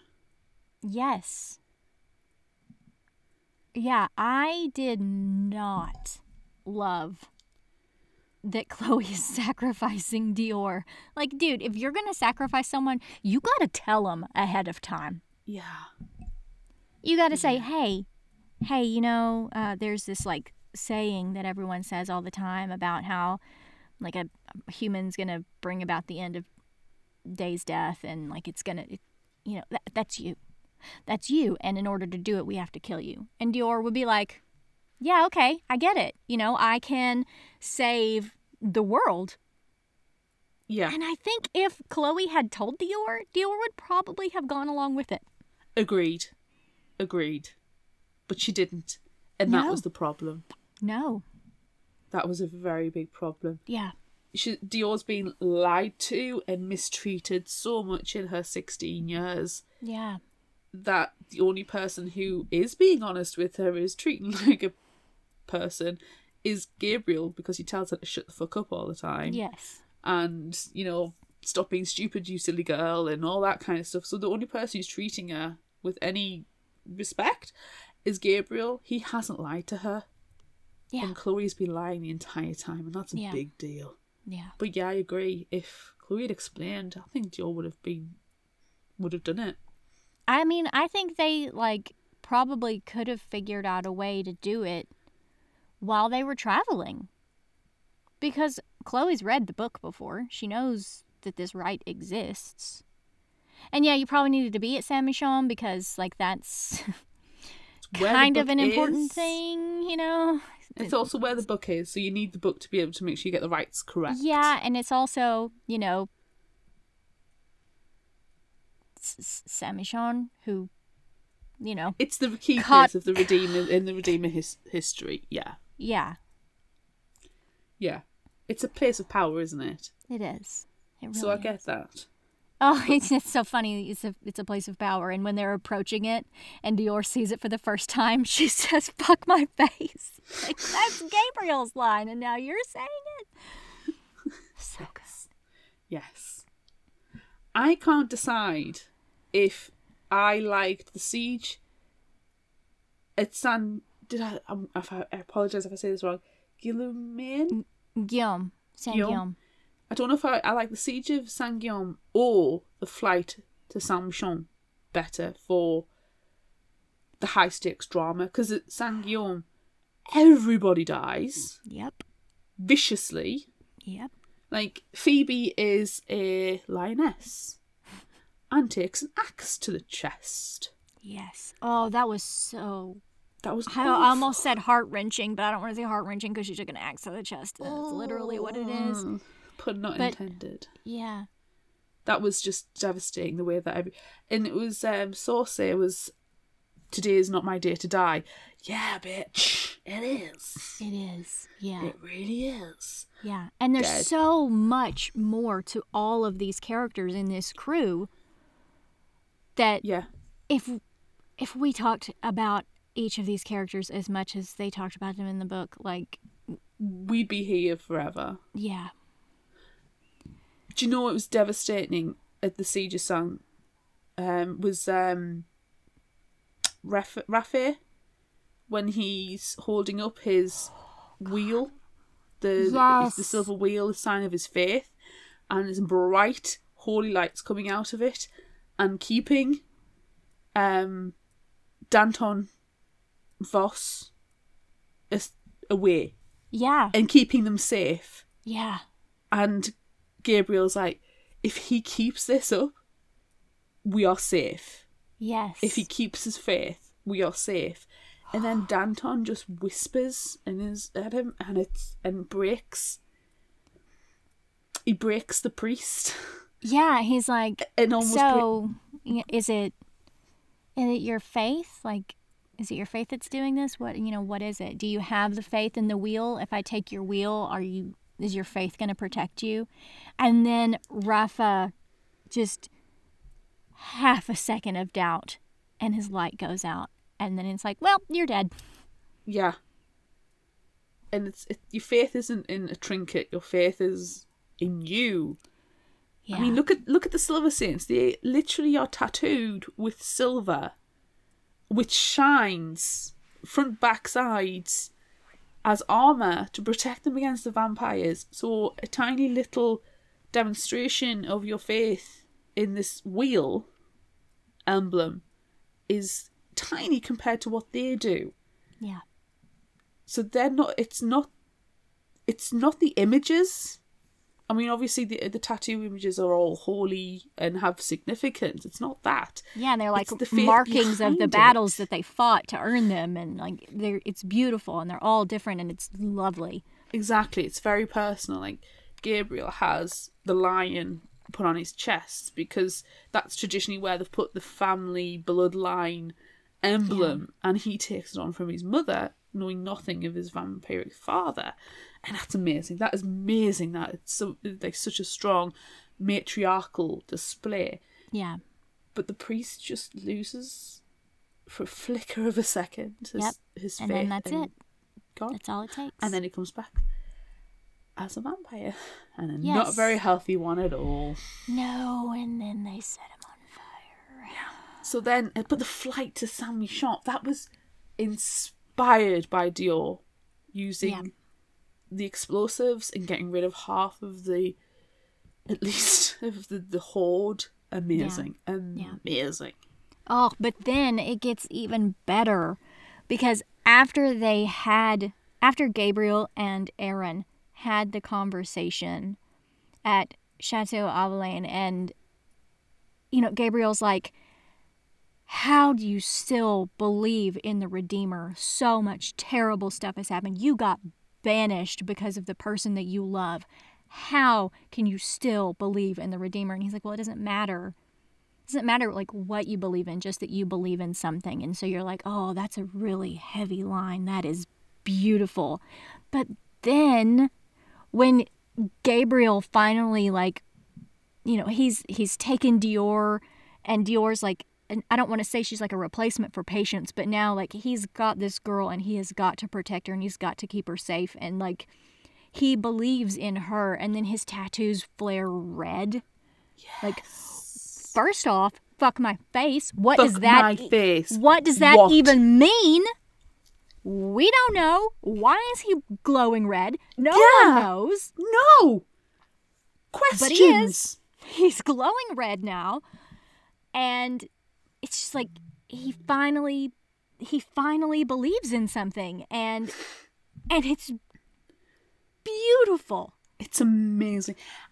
I don't think Dior is a replacement for Patience. Dior thinks she's a replacement for Patience. Right. She's not. She's a replacement for his faith. Because he's been without it for so long.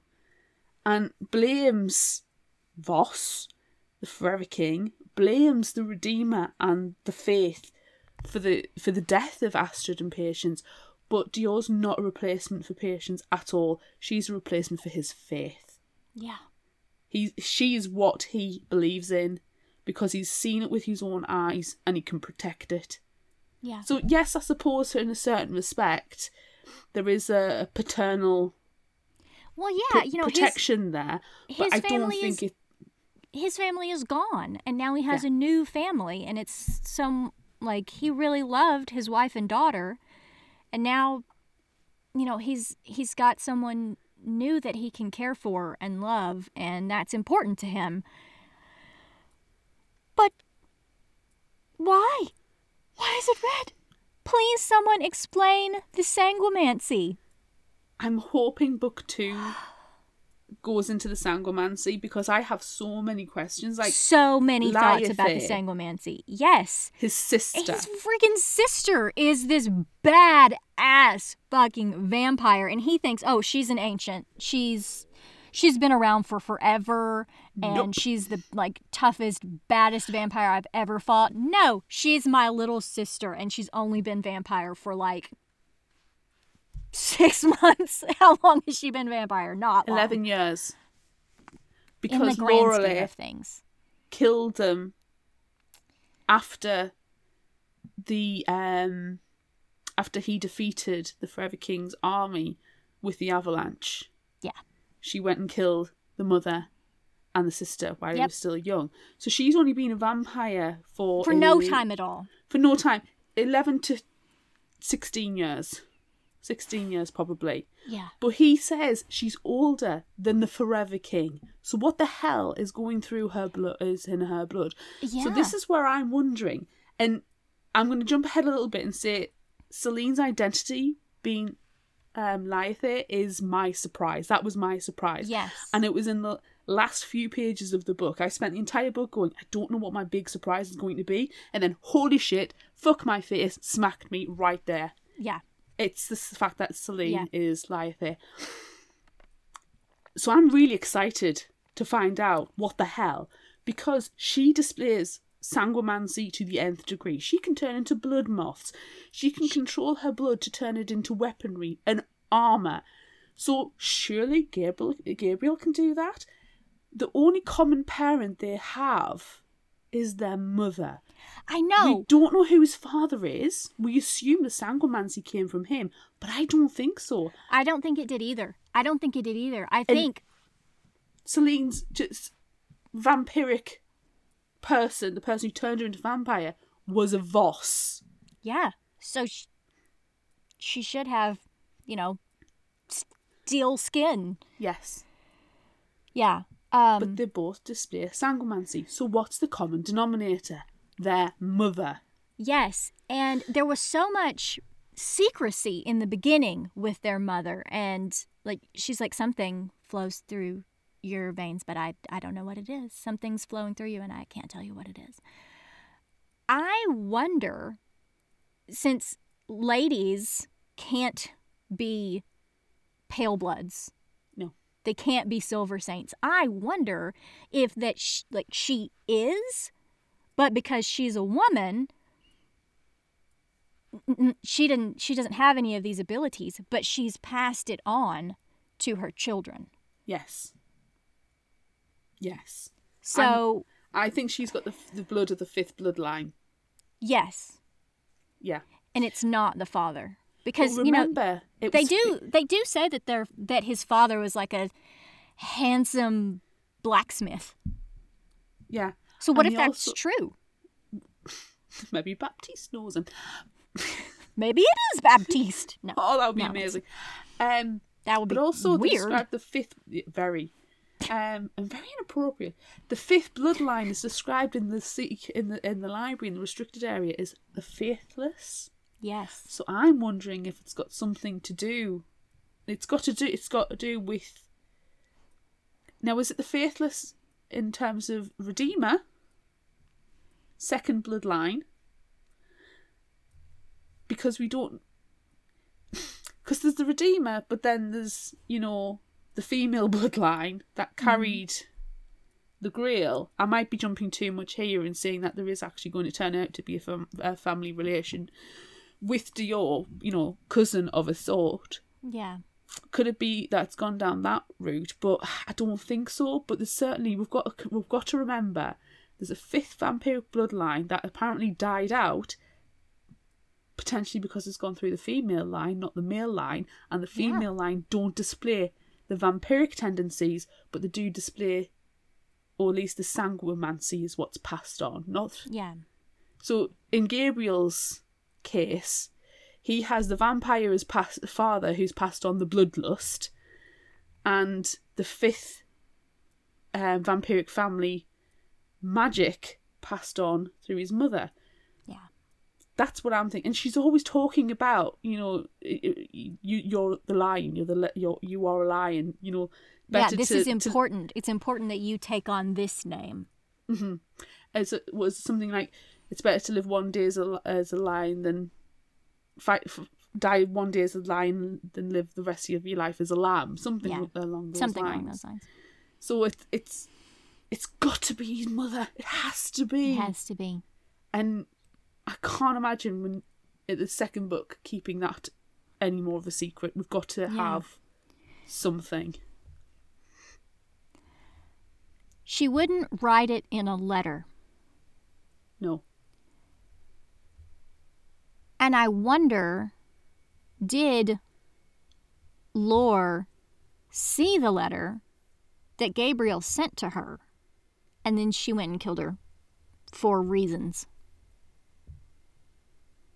Because she wanted Gabriel to come back and talk to her in person to find out what was going on. So did Lore kill her for specific reasons? Potentially. I think the specific reasons was vengeance. Well, yes. We know that vendettas are very important to the Voss family. Yeah. But I don't know if it was particularly that reason. I don't know. I kept thinking his mother is hiding. His mother does not have to be there. She does not have to be dealing with a drunk blacksmith. No. At all. She is better. She certainly seemed like an educated lady. Mm-hmm.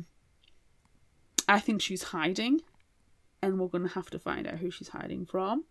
Yeah. Whether she's hiding from Voss. But then I don't know how much Fabian Voss would have confronted Gabriel at his home if he knew that Gabriel had the powers of sanguimancy, or unless he knows that he doesn't have control over it. Because if Gabriel has even a smidge of control the way that Lion there has, he's not going to be... You're not going to be able to stop him. No. I'm terrified with glee at what he's going to become. It's going to be bloody, relentless murder. Yeah.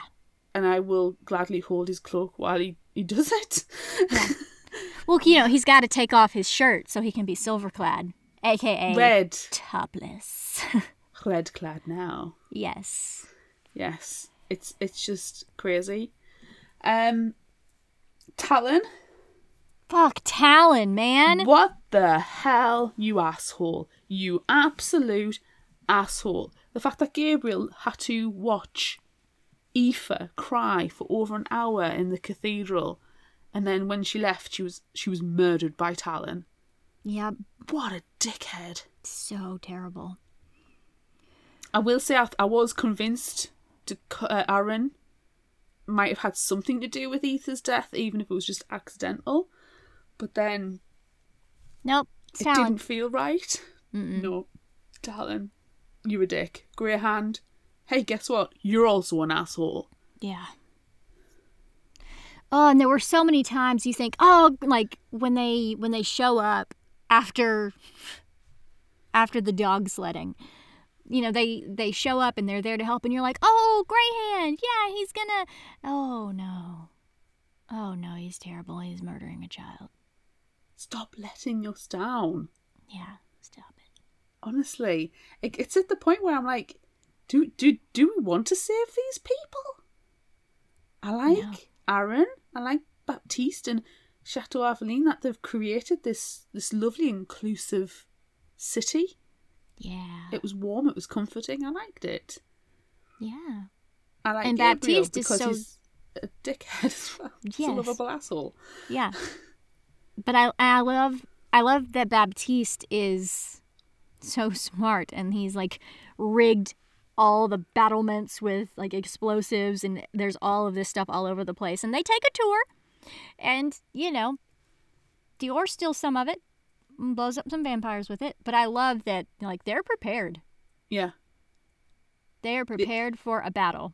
Neither of them have rested on the laurels. I mean, Aaron says he regularly goes out on the hunt to keep his hand in, and by the description, he's ripped. Yeah. And Baptiste is taking a lot of advantage of that, so let's look up to Baptiste and Aaron. Yeah. And obviously Baptiste is keeping his hand in with his inventions and his creativity, and he's such an intelligent, but he's got this gorgeous sword as well. I like the way that he's like, no, I took a vow of celibacy against women, and I don't love no woman. Yeah. Oh, I loved that. I loved that. Like, well, yeah, that was my vow. Logic. That was my vow to love Exactly. no women. Throw the logic in the face, and neither of them are willing to let the other one take the fall for their relationship. And it was just so nice. I was like, yes, this feels good. I like it. Yeah, I like them, and I'm going to cry when they die. Yep, because they probably are. Because everybody else is. Everybody else dies. Speaking of everybody dying, so like we knew the whole time that Astrid was dead. From the very beginning. They don't specifically say that this sexy vampire that's floating around behind Gabriel, they don't specifically say that it is Astrid for a very long time. No. But you know that it's Astrid. Yeah. But then she's not actually there. She's in his head. Yeah. And I do want to ask, if she's dead, who gave Gabriel the bloody blowjob? Was it just an imaginary blowjob? Because that's pretty visceral. It's got to have been in his head. Yeah. It's the Pale Bloods version of a wet dream. Yes. But then you start thinking, okay, this vampire, the love of his life is a vampire, and she's following him. And there's one time where he won't let her feed on him, and she gets upset. But then you think, oh, okay, well, she's not real. So he's like stopping her from, essentially like making him remember her again and take his focus off what he's doing, because then he's thinking about his dead wife and his dead child. Yeah. And then you think, oh God, she's like sucking away his soul. Yeah. And then you like want to cry. There's one chapter that I really, really enjoyed It's a very short one called The Two Words. And a lot of that chapter was, him inviting her in. Come in, that's 2 words. But then there were so many other 2-word things that have so much depth and meaning, and it's really like a moving chapter. And then after you read The Worst Day, and then you go back and think about the 2 words chapter, it's just your heart rips in 2. Yeah. It's devastating. It's absolutely devastating. I spent a lot of time thinking, it's Astrid, and she's a vampire. Right. But I spent a lot of time thinking, it's Astrid, the love of his life. His wife, she's a vampire. She's following him around. He better not piss her off, otherwise she's going to go to the Forever King and grass on him, for want of a better phrase. But maybe she's following him around to help him as much as that she can, and they're keeping their relationship alive as best as they can in the way that they can, and as it's changed and evolved. But then I was like, she's not even there. That she is in his head, and I didn't know which situation that I wanted. Right. I didn't know what would be best, and I thought, well, she is not the Astrid he married.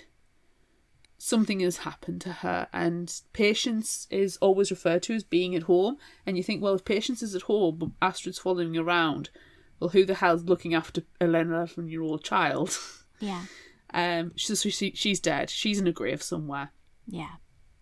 But I just spent so much time trying to figure out what's the deal with Astrid. Yeah. And I don't know we know she's in his head, because he would not have let her exist as a vampire. That's not what she would have wanted. It's not what he's going to allow. No. And I just, for me, I didn't know what was best. Yeah. Because it's bad. Either way, it's bad. It's all bad. All of it's terrible. There's no sense of joy, and there's very little sense of hope. There's glimpses of it now, because Gabriel's being able to rescue Dior, and they have that bond of friendship and trust. Yeah. But you see that glimpse in Chateau Aveline with Baptiste and Aaron, and the culture that they've created, and you think, oh, there's something there, and you hope that's it. But it is literally, it's misnamed now. It should be the Bastion of Last Hope, the Chateau of Last Hope. Yeah. Like, even Celine, like Leanthe, his sister, what's going to happen there? Because Gabriel doesn't want his sister to be a vampire. He doesn't want to be a leech, as he calls them leeches. Yeah. He doesn't want that. So, and she's... But, we should have been trusting her the whole time, because... The signs were there, he just refused to acknowledge them. Yeah, and when she appears with her mask on, which, by the way, the reason why she wears a mask is awful. The bottom half of her face is gone. But when she shows up, she tells Dior, come with us, which I like that she refers to herself as multiple people. I don't know what's going on with that, but I'm really into it. Come with us, we'll keep you safe. And they're like, fuck, no, I'm not going with you, vampire. Get the fuck out of here. And, and then stab her a bunch and, punch her in the face. And then she bursts into moths and flies away. But every time she comes back, she don't really want to fight them. That's it. She's not attacking them. They're attacking her. She never attacks them. And then she comes at the end when it's Gabriel and Dior, and they're like, well, fuck. It's 10 against 1. And then Dior's like, no, it's 10 against 2 because I'm here. And then she just whoofs in of moths and is like, no, it's actually 3. And then she's fighting everyone in the background, and all she's doing is helping the whole time. All she's doing is helping. So, you gotta trust her. you've got to trust her to an extent, because at the same time she said, you need to trust me, we need to get this done, I'm here to help. She's been attacked by them one too many times that there has to be some retribution. Yeah. I wonder if, and I do agree, I love the fact that she refers to herself in the third person. I wonder if there's some kind of like inner battle between Selene and Ianthe. Maybe. Or maybe she's got this other, like, maybe there's more vampires who have the power of sanguimancy, and because it's, you know, a power of the blood, maybe it's like a shared thing. And we so are they legion. are. Yeah. And I love that she's, you know, bursting into moths, and she's like, you know literally nothing. Yeah. About your power. Like, you've gone off, you know, fighting and killing people, and I've been learning. And then she bursts into moths again. I want Ianthe's story. Me too. I need her story. I need Gabriel's trilogy to be done. I need that wrapped up. But I need Ianthe, because she is the most, out of all of the characters, she is the most intriguing. I need to know everything. I love Selene. I love the Hellion. You know, the girl who will not rest and will not let her mother know a day of peace. I need to know everything. You know, who was murdered while she was tumbling in the haystacks with Philippe. I need that. I need to know her sort of resentment against her brother when he goes away, and the fact he won't goddamn write to his goddamn mother. Write to your mother, Gabriel. Or her. She's like, hey, I'm writing you all these letters. Communicate. Why don't you write something back to me? Gabriel's such a stereotype, though, isn't he? He's like, boys don't write the letters, the girls do. Yeah. So I need all of that, and I need to know what the heck she's been doing for the past 16 years, because, wow. Yeah. But also, we need to go back to the beginning, and we need to know more about Jean-Francois, and is it Margot, his creator? Yes. And she's the Empress. Yes.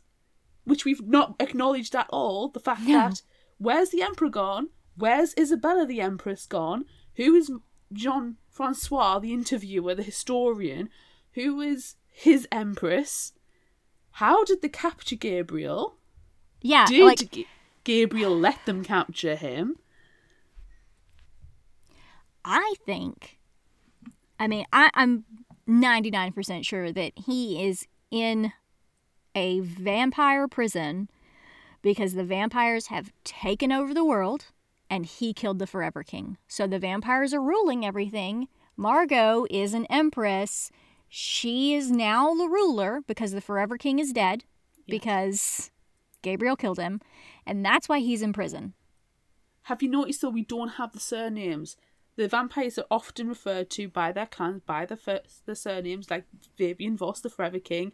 All of his kindred kin are known as Voss. We don't know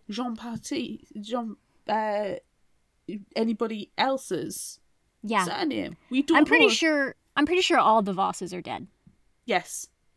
Gabriel would accept nothing else, because Fabian killed his daughter and his wife, and the rest of them stood outside and watched. Yes, which was disgusting. So they're all dead. They need to go.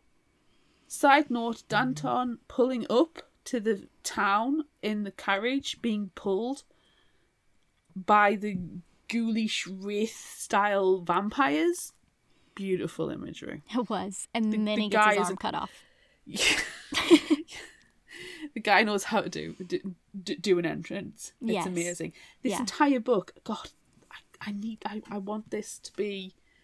You know when Netflix inevitably cancels The Witcher because they only ever do shows till season 3 and then they cancel everything? Yeah. Can they pick this one up?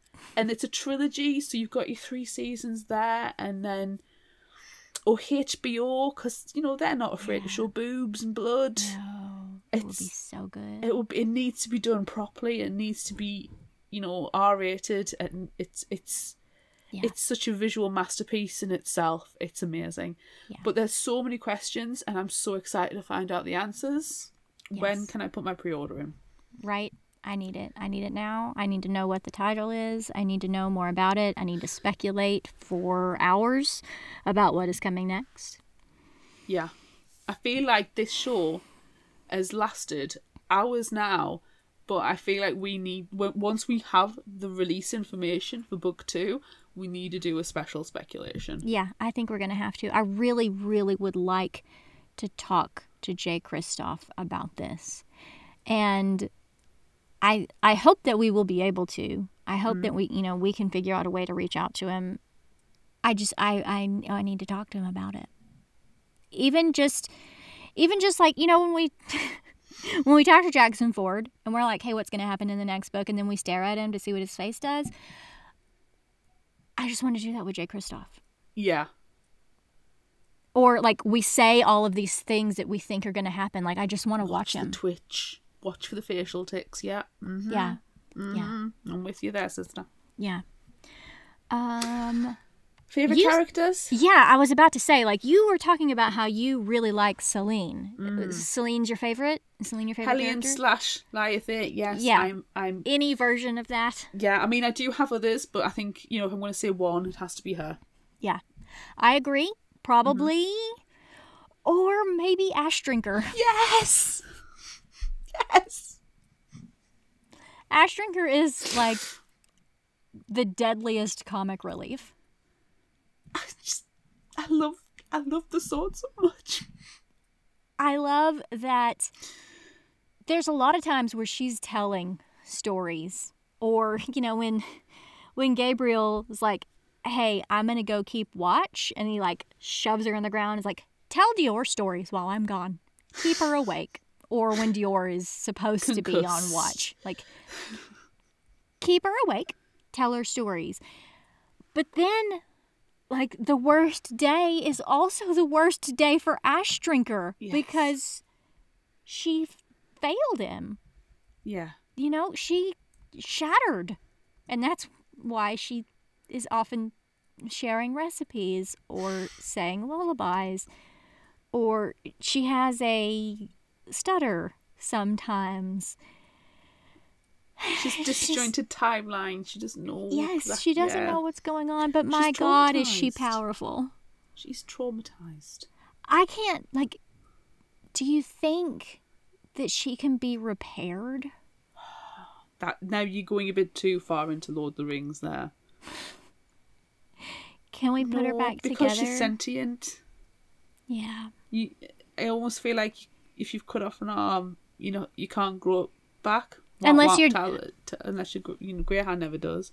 I was going to say unless you're Danton. Because Danton's arm does grow back. Yeah, but he's dead. Capital D. That's Yeah. a bit different. There's magic involved. Greyhound doesn't unpop and he doesn't suddenly get his arm. No, his ear doesn't come back. No.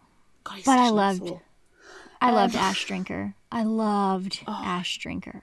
Yeah. Can you hug a sword? I mean, you probably shouldn't. No. But I really enjoyed when we first encounter Ash Drinker. Like, where did Lion's Claw go? What happened to his first sword? There's just so many questions. Yeah. And so now we come back, and he's 32. He's not that old.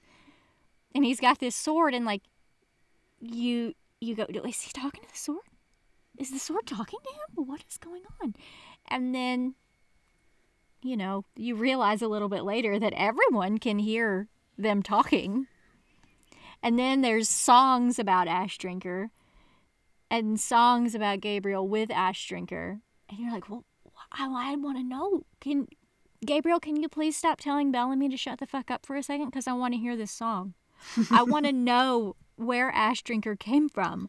I want to know where you found her, and was she in a stone and you had to pull her out? Was she at the bottom of a lake and you had to pull her out? Is Are she you king of the Britons? The public need to know. Yes. Is this actually Excalibur? That's something else that I really liked about this book, though, was like there's all of these stories and all of this lore that, like, you can tell is clearly it's a representation of something else. Like the Redeemer and his son, and the son dies on a wheel. And they talk about, like, why would you make the wheel the representation of your church when it's what caused his death? And it's like, well, hello, this is Christianity. Yes. And then the Inquisition comes, you know? Like, Bloody all of this- Inquisition. Yeah, oh, Inquisition. Like, fuck, guys, leave them alone. Stop it. The Inquisition, in some respects, are worse than the Voss family. They are. They are. I don't care that Gabriel stole a horse from you and shot you in the back. No, they were Can you just getting leave them off. They alone? were literally getting sexual gratification from the torture. Yeah.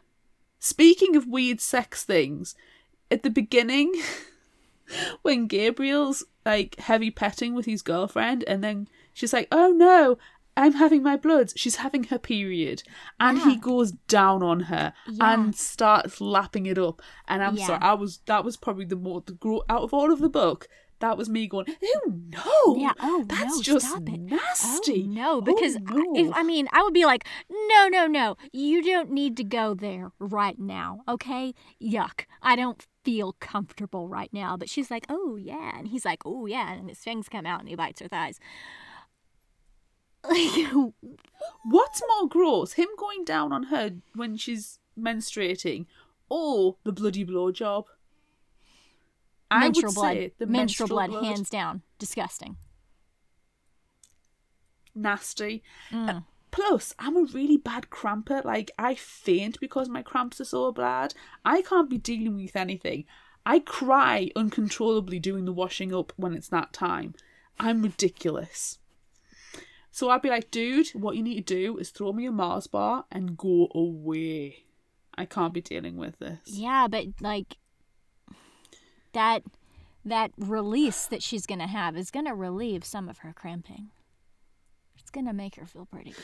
Well, yeah, for a couple of minutes, but really what I want is a hot water bottle, a cup of tea and a Mars bar. Yeah. And Queer Eye.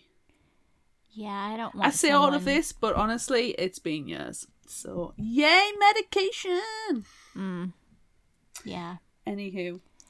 Yeah, so that was gross and that was disgusting. Out of all the disgusting, horrendous acts of murder and mayhem, yeah, it was Gabriel going down on his girlfriend when she's on her period was just, that was the worst. That was nasty. Yeah. But then at least he like bit her, so it wasn't all menstrual blood he was enjoying. Well, you know? exactly. I mean, they crossed the line into the other end, so that was fine. Yeah. How did J. Christoph describe it? Blood smutty? Yes, blood smutty. Mm-hmm. It's bloody, it's smutty, it's blood smutty. Yeah, loved it. Yeah. Grossed by it. Yeah. Yeah. Grossed out by it in the best way. I feel like I was going to say something and then I lost it. Oh, do you know what I thought in the very beginning? I was really, really hoping for Vampire Hunter. I mean, is he not? He's not. He's not a full vampire. He's a Dhampir, technically. Technically, but he still needs... I mean, he's half vampire. He needs to drink blood like a vampire, quite... He doesn't need to drink it. If he doesn't, he goes into a blood rage. Yeah. So he's closer to being a vampire than not being a vampire. Yeah. Plus, we have the questionable female bloodline in his system. So maybe he is a vampire hunter. He's the closest we've got to Ron. Yes. Leanthe. She is a vampire hunter. She is a vampire hunter. Vampire hunter. It's what we've always hoped for. I'm just so happy. I know. And there's 2 more. I need to know. Yeah. Should we move on? Should we play Would You Rather?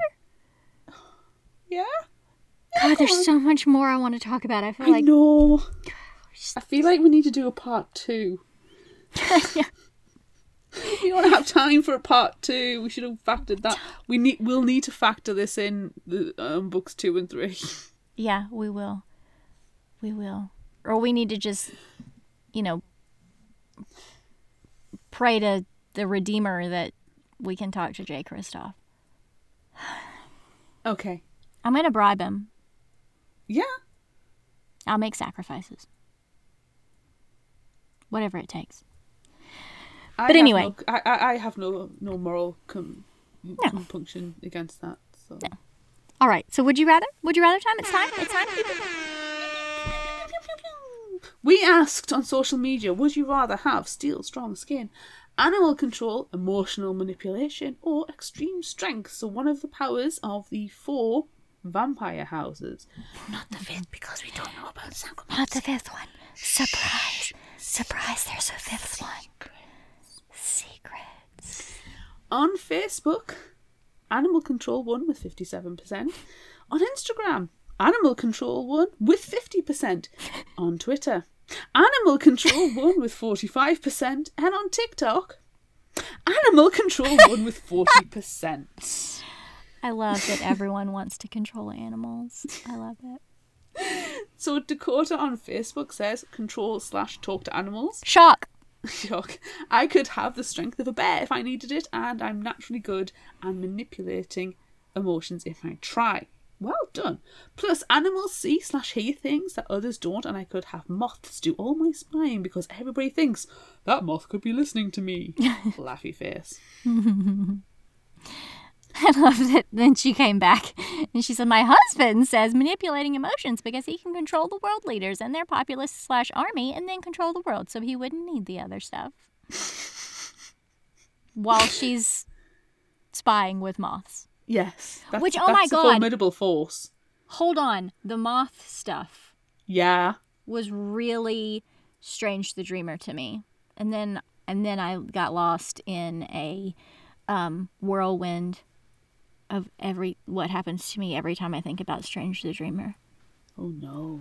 But I can't talk about it because we're not talking about that, and I'm not going to get lost. I'm not going to fall down, and I'm not going to start daydreaming. Come on, snap out of it. Snap out of it. Back in the room. Steve West? Blood what? smutty. Blood smutty. Blood smut. Yes. Yes, I'm sorry. Excuse me. Caitlin on Facebook says, definitely the ability to talk and control animals. So many possibilities, and who needs friends when you have hawks and the weed blighted horse? I wish Caitlin's read this, right? Like, we need to talk to Caitlin. Caitlin, Yeah. we need to know. We need to know how you feel after you listen to this episode. We need to know. Tell us your thoughts. Constance on Facebook says, I'd want to control emotions. Hey, she's not singing anymore. No. I'd want to control emotions. Imagine what all you could do with that power. Have people be happy to buy you things, pay for rent, get on a plane to anywhere. Possibilities are endless. So I'd probably be on the bad guy route by the sound of this, but I'm okay with that. And so are we, Constance. Use your powers for the dark side. We have cookies. Oh, I can never say that one. Oh, the Tourmaline Renegade. It's my favorite it is. Instagram handle. I have to hover over it to do the spell checks to separate the words off. Do you want to do the Tourmaline Renegade then? Just because I love Yes. their name. The Tourmaline Renegade on Instagram says, control and speak to animals. Oh, I'm so surprised, everyone. You could bring an army of beasts to a battle or be guarded by them at all times. And that is true. But then you'd be sacrificing them. How do you feel about that? Oh. Brie Tart on Instagram said, manipulation of all emotions. Then I can just find people with all the other abilities and make them do my bidding. You, yes. Crinoline the Frog on Instagram said, I already speak to animals. It would be nice if they understood me. So she chooses manipulation of emotions. Imagine how many problems you could solve by calming people down. That's true. Mm-hmm. Yeah. And L20 Kev on Instagram said, for anyone who works in an office with lots of paper will know why I'd pick steel strong skin. Bye bye nasty never healing paper cuts. Oh, I just got Totally chills thinking about paper cuts. Relatable. Oh, When your offices go paperless, it's like you think it's going to be terrible because I need to write stuff down, but no, you don't. It's amazing. yeah. I also shared this one at the library, Yes. which I share all of them at the library, but I don't always bring back comments because a lot of times they just answer with the one word, like which would you rather have? This one. They don't explain. But this time we did get lots of explanations. So someone chose strength because they'd love to be able to do things without Guy's help. Also, strong heroes are the coolest, not Captain America though. Someone else said, as long as the rest of my body can handle the strength. They're choosing super strength. I don't want their bones breaking because they can't handle the new load of my muscles. But I also never have to worry about being jumped in an alley or something. Nice. Animals, for sure. I love them all. I would love to talk to them. Also get their help if needed. And my favorite one was talk to animals so I could have a monkey rob a bank or cause a cattle rush that could murder someone. This conversation also went on at the circulation desk, and they were talking about monkeys robbing banks and the cattle rushes, and then they were making coyotes steal farm tools because you covet your neighbor's farm tools, and there was so much that was happening, and all of it took place at the circulation desk at the public library. I love my team. I cannot relate to that stealing farm tools because everybody wants their neighbour's farm tools. I really loved it. I really loved it. That was amazing. Yeah? So what are you doing? I've really struggled with this one because, like the majority of people, I thought, oh, animal control is lovely. But then that's really actually terrible because that's stealing free will from the animals. And animals, quite honestly, are better than people. Yes. So I'm going to go for emotional manipulation so I can then actually do the manipulation of who deserve it. People. Yeah. Yeah. And especially at the moment in the current political climate, you know, like the UK is massively fucked when it comes to politics, and the pandemic, and all this other shit that's going on in the world. I will turn that power on to full blast. I will Jedi mind fuck everybody. Yes. And, you know, basically become Empress of the world. Bow down before me. Yeah. Beautiful and terrible as a dawn. Yes. So, yeah, I'll use it for good. And then, no. Yes. Set the world to rights and then do whatever the fuck you want afterward. Yes. What you doing? You can join me if you want. We can call Throne.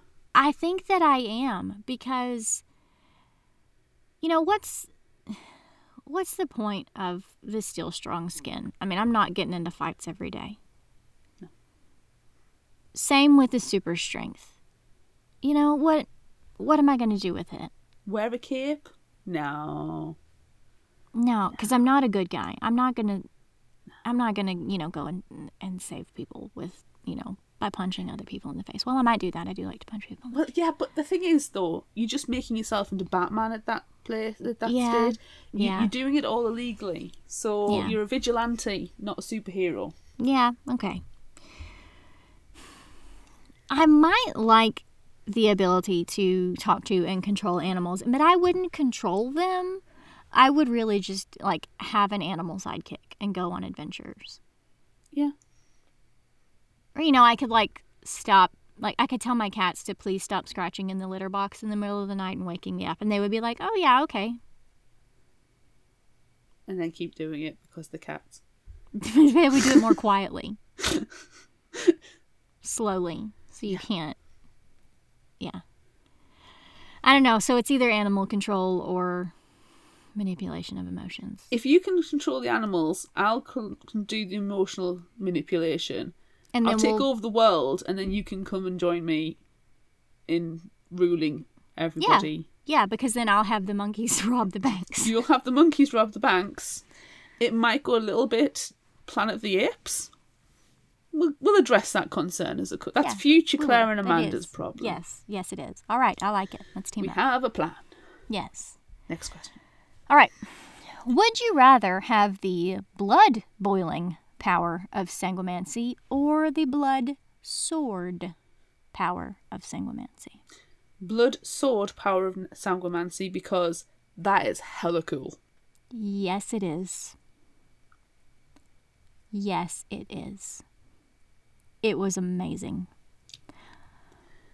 I love when they're fighting and people, like, they're all coming to attack her, and her blood sword just like goes and then reforms right afterward, and it comes back and starts attacking again. It just like into liquid again, and then it comes back to a solid. It's amazing.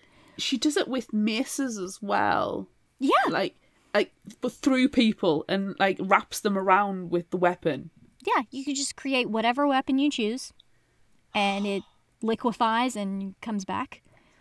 And I really like the blood boiling. Yes. Especially when he does it to Greyhand. I loved it. Oh, satisfying. Yeah. But, like, as cool as it is, you have to get so close for it to like, you have to be physically touching the person to boil their blood, or currently you do. Mm-hmm. So I feel like I would have to take blood sword, blood weaponry, just, for the distance. I could have a blood bow and arrow and shoot blood arrows at you from far away if I chose to. I can imagine, because we don't actually say this, but when Gabriel steals Dior the dandy outfit. Yes. In the court, he hides a vial of his blood. Yes. Because he can sense his blood anywhere. Yes. And then at the end, everyone's like, what do you mean you can sense your own blood? Exactly. And then you're like, oh, so, there's another sanguimancy. What happens if you got somebody to drink your blood? Gone. Oh, let's just explode that shit out of your body. Yeah. I think, honestly, there's going to be, I hope there's a stage where, say, I don't know, just one of the vampires, maybe Fabian Voss, the Forever King himself, drinks from Gabriel. Or Jean-Francois drinks from Gabriel. Just a small bat. And then he's got control. He's in you. He's there. And he's going to be able to snuff you out. I don't think Jean-Francois would do it because he knows.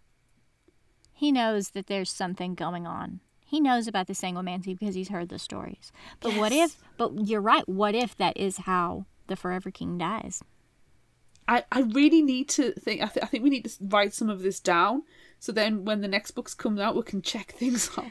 Yeah, or we can go, oh fuck, how are we so wrong?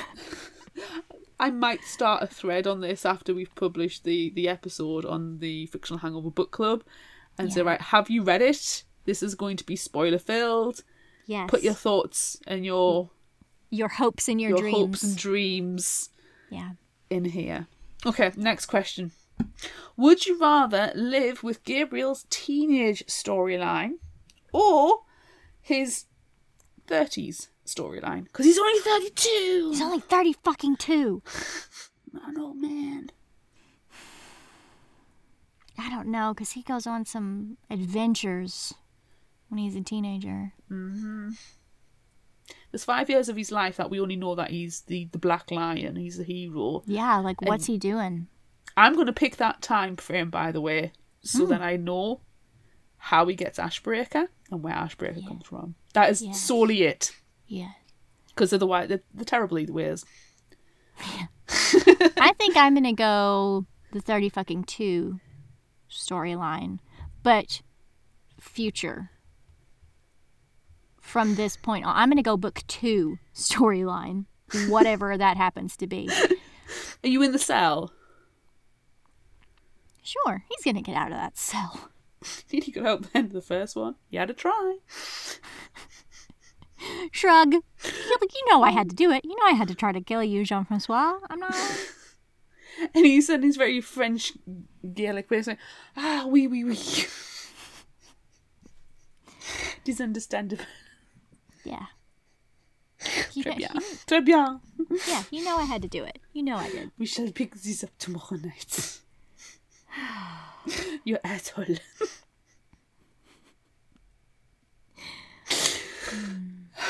Okay.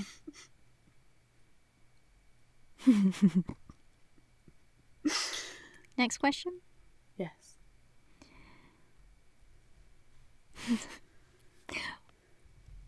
Would you rather be tauntauned inside a dead horse or pinned under a frozen river? Oh, By a sword, P.S. tauntauned inside a dead horse, as much as that's awful and gross and disgusting, the idea of being under the frozen river freaks the shit out of me. Like, if you're underneath that ice shelf, can you get out?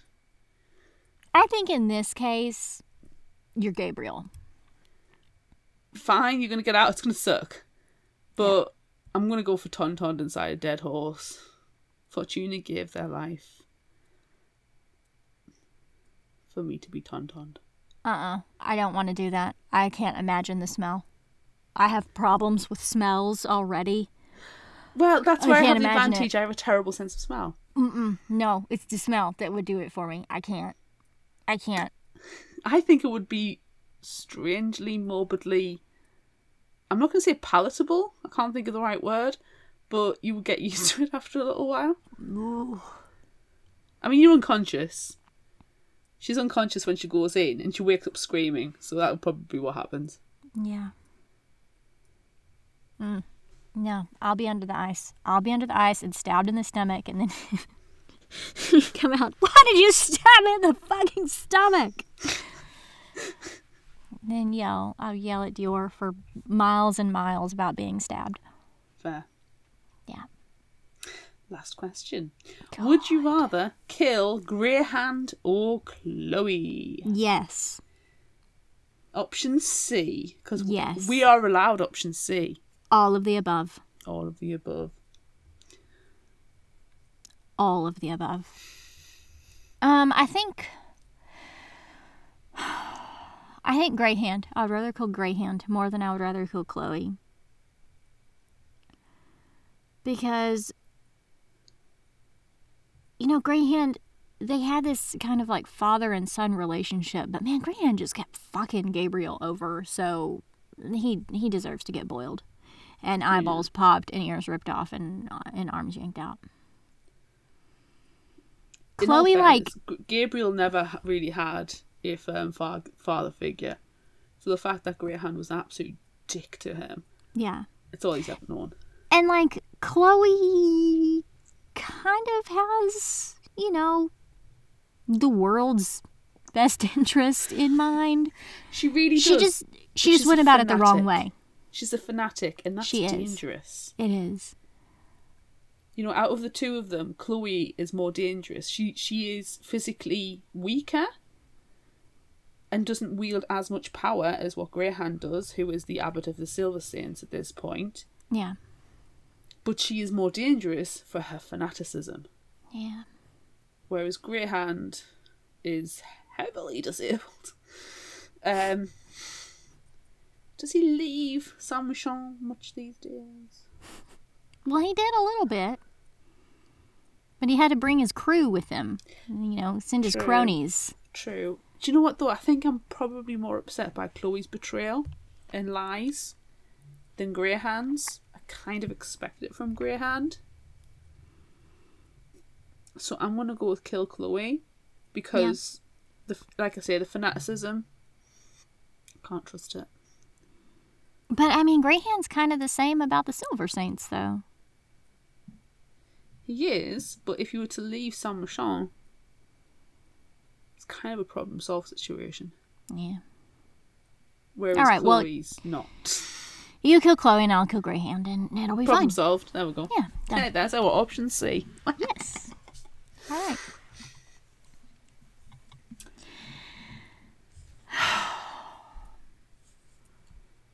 Favorite final thought quote? Yes. The entire book? Yes. All the fucks? All the fucks. I All wrote of them. some down. I'm not going to give them all because I wrote some down. I wrote have- some down too. I have more. I Oh, was yeah. taking pictures as I was going through. Oh yeah, I have so many. So many. And I honestly don't think we can do them all. Look, we're at like 3 hours now. Maybe close to 3 hours. We might as well. Just say whatever you want. If people are still listening, then they're really, really into it. That is true. That is true. Do you know what I thought? If you are still listening to it, thank you. Yes, thank you, first off. Yeah. And if you are still listening and you are not a member of our Patreon, why don't you consider joining our Patreon to actually watch this? It might be a bit more amusing because we're pulling some faces. We are.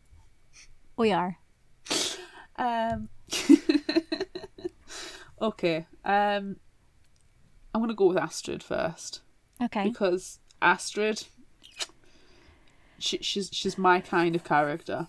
Yeah. I'm no princess. I'm a fucking queen. Ooh. Yep. Mm-hmm. Yes. I want you to take this coin to the market and buy me a fuck to give. Yes. I say that sort of variations all the time. What? She is an old bitch. Trust me, it takes a young bitch to spot one. It turns out nuns' habits burn quite well.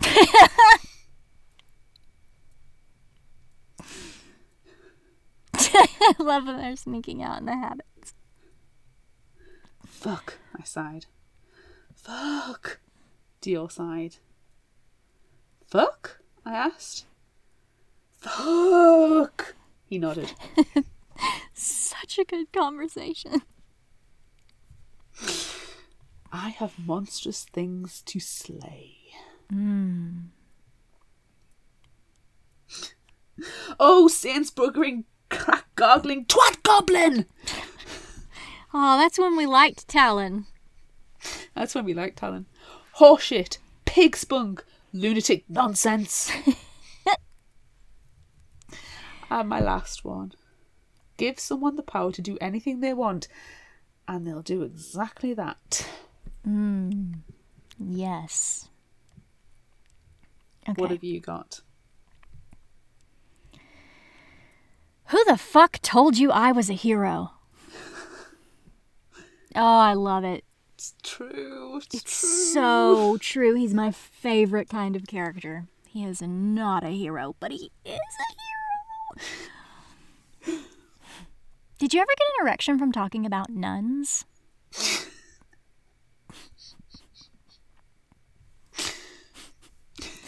The scene was chaos. Like a junk store had a drunken hate fuck with a lunatic asylum.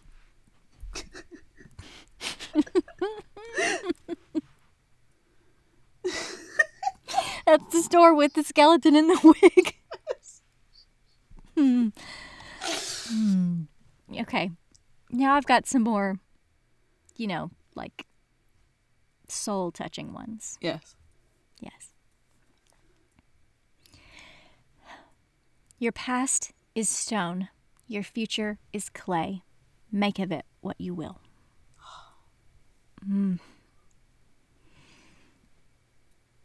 We can't not say hearts only bruise, they never break, because that was Astrid's line. Yes. And also better to be a bastard than a fool. Yes. Yes. And this one, it's one of my favorite parts of the book. It matters not what you hold faith in, but you must hold faith in something.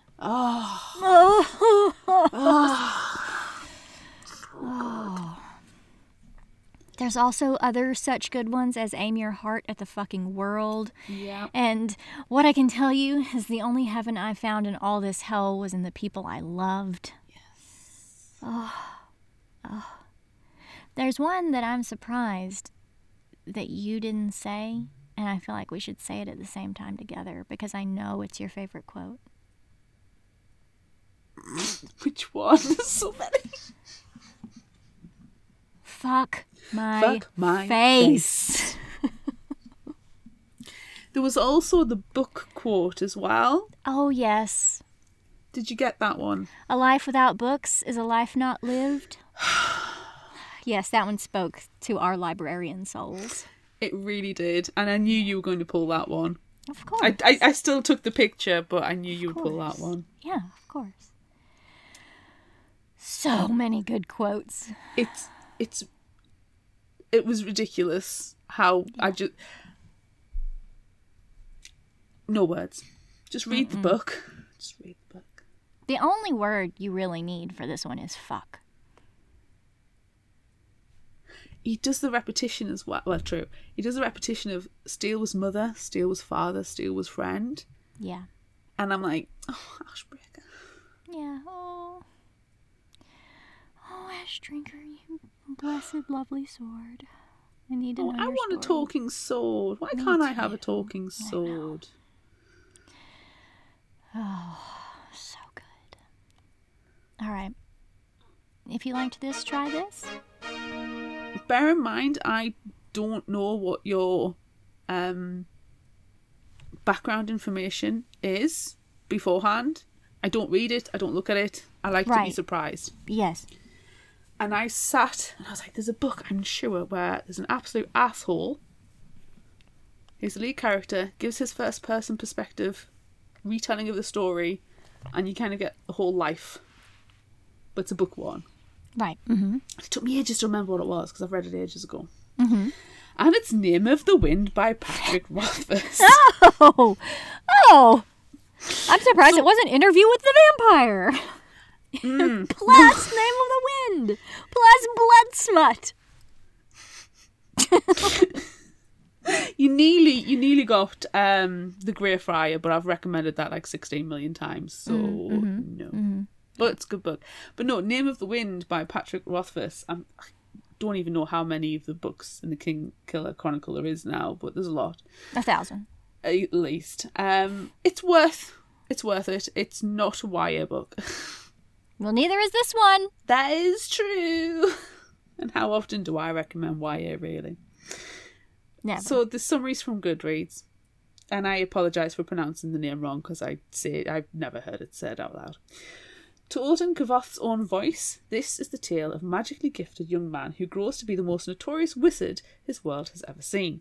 The intimate narrative of his childhood in a troupe of travelling players, his years spent as near-feral orphan in a crime-ridden city, his daringly brazen yet successful bid to enter a legendary school of magic, and his life as a fugitive after the murder of a king form a gripping coming-of-age story unravelled in recent literature. And it's a high-action story written with a poet's hand, apparently. The Name of the Wind is a masterpiece that will transport readers into the body and mind of a wizard. I wouldn't necessarily say a poet's hand, but it's very beautifully written. Yeah. It is. Would you say that Jay Kristoff has a poet's hand? His is magic. I would say that he has a poet's hand that he cut off and then he used it to write with. Yes, and put many, many swears in. And that's... Yeah. Do you know, one of the things I love most about the book is the amount of swears, because I do love a good swear, as everybody knows. Yeah. And it's just, it was just so nice and so refreshing to read a book that is just full of curses. Yeah, that's all it is. Yeah. What's your recommendation? So I really, I wanted to recommend Nevernight because Nevernight is it's so good. So good. The trilogy is stellar and it's Jay Kristoff and the story is wonderful and it's full of cuss words and it's perfect. But we've already talked about that on the show, but we might do it again because it happened before in the before times. Mm-hmm. So we might have to talk about it again. You might need to read it because you really I really do want to read it. But there's this little thing called a podcast. I know, and unless we write prioritize. unless we write it into the schedule, it's really hard for us to read it. other That's my long, plan for epic trilogies. 2022 is to get all the books that I want to read in the schedule, so it just saves me some time. Yes. And the Nevernight series is one of these. And all I ever really knew about the Nevernight series was your cosplayer, and that's all I ever need to know about them until I read them. Yeah. Oh, it's fantastic. Empire is better. You heard it here first, folks. That is a recommendation indeed. Yeah. Wow. Yeah. All right. That's not what I'm recommending, though, even though I am. I'm totally recommending it. Everyone, please go and listen to the audiobook too, especially because there are footnotes. And if you read the book, you're constantly flipping back and forth between the footnotes because the footnotes are at the end of each chapter, and it's hard to follow. But the audio seamlessly weaves them in, and the story is fantastic. But that's not what I'm recommending. I do like our snidey 2 recommendations we've done this week. I am recommending one that I read about. I haven't read this story, but it's called Certain Dark Things by Sylvia Moreno Garcia. And I got this from Tor.com. So this is a story about a girl descended from Aztec blood drinkers whose family comes under fire by a European clan encroaching on their territory. As the last survivor of a hit, Atul, along with her bioengineered dog, finds herself in need of help in the neon streets of a reimagined noir Mexico City as she runs from shark-toothed mob monsters. Wow. Unfortunately for her, vampires are illegal in Mexico City, and the cleaning crews and cops aren't about to let Atul keep a low profile. Come for the vampires, stay for the critique of colonization and police corruption.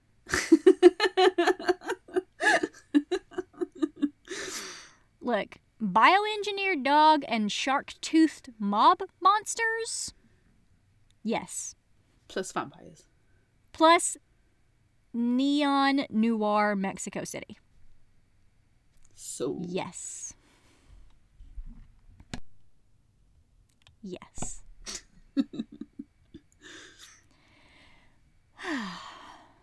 So many things. So many great books. I'm a little bit sad right now, actually, because we haven't gotten a whole lot of indie spotlights lately. Oh, no! Yeah, we started sharing the indie spotlights because we were getting a lot of emails, but we started mentioning indie spotlights in every single episode, so I've run out. Ooh.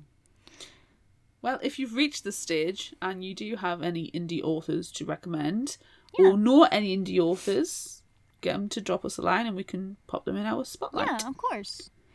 But we are going to have our Indie Spotlight month, which is going to be very lovely and amazing. Yes. So you've got that to look forward to, and we're going to pick our favorites that we've shared with you and actually, talk about them more than just in this little tiny spotlight segment. Yeah. Yeah. So that brings us to the end. That's it. Oh, well done for reaching the end. Yes, indeed. How long is this episode going to be? Just under 3 hours. Yeah, it's a good one. Mm-hmm. Thanks for sticking around to the end. Yes. Yeah. All right. That's it for this episode of Fictional Hangover. I'm Amanda. And I'm Claire. Join us next time for Vampire Book Club as we discuss Dead Until Dark by Charlaine Harris. More vampires. Yay! Look out for our Would You Rather polls on social media. Don't forget about our book club and monthly challenges on Facebook. Be sure to visit our shop on Redbubble at fictionalhangover.redbubble.com for all your favorite Fictional Hangover themed merchandise, and become a patron of ours on Patreon at patreon.com/fictionalhangover. Until next time, remember, the only cure for a fictional hangover is another book.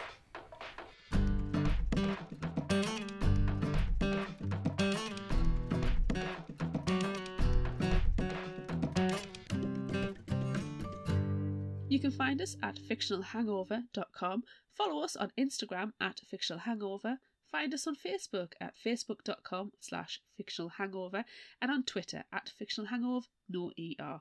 If you'd like this episode, check out our others and rate, review and subscribe so you don't miss out. And finally, special thanks to Liz Emerson for our music. You can find her on Facebook and Patreon. Thanks for listening.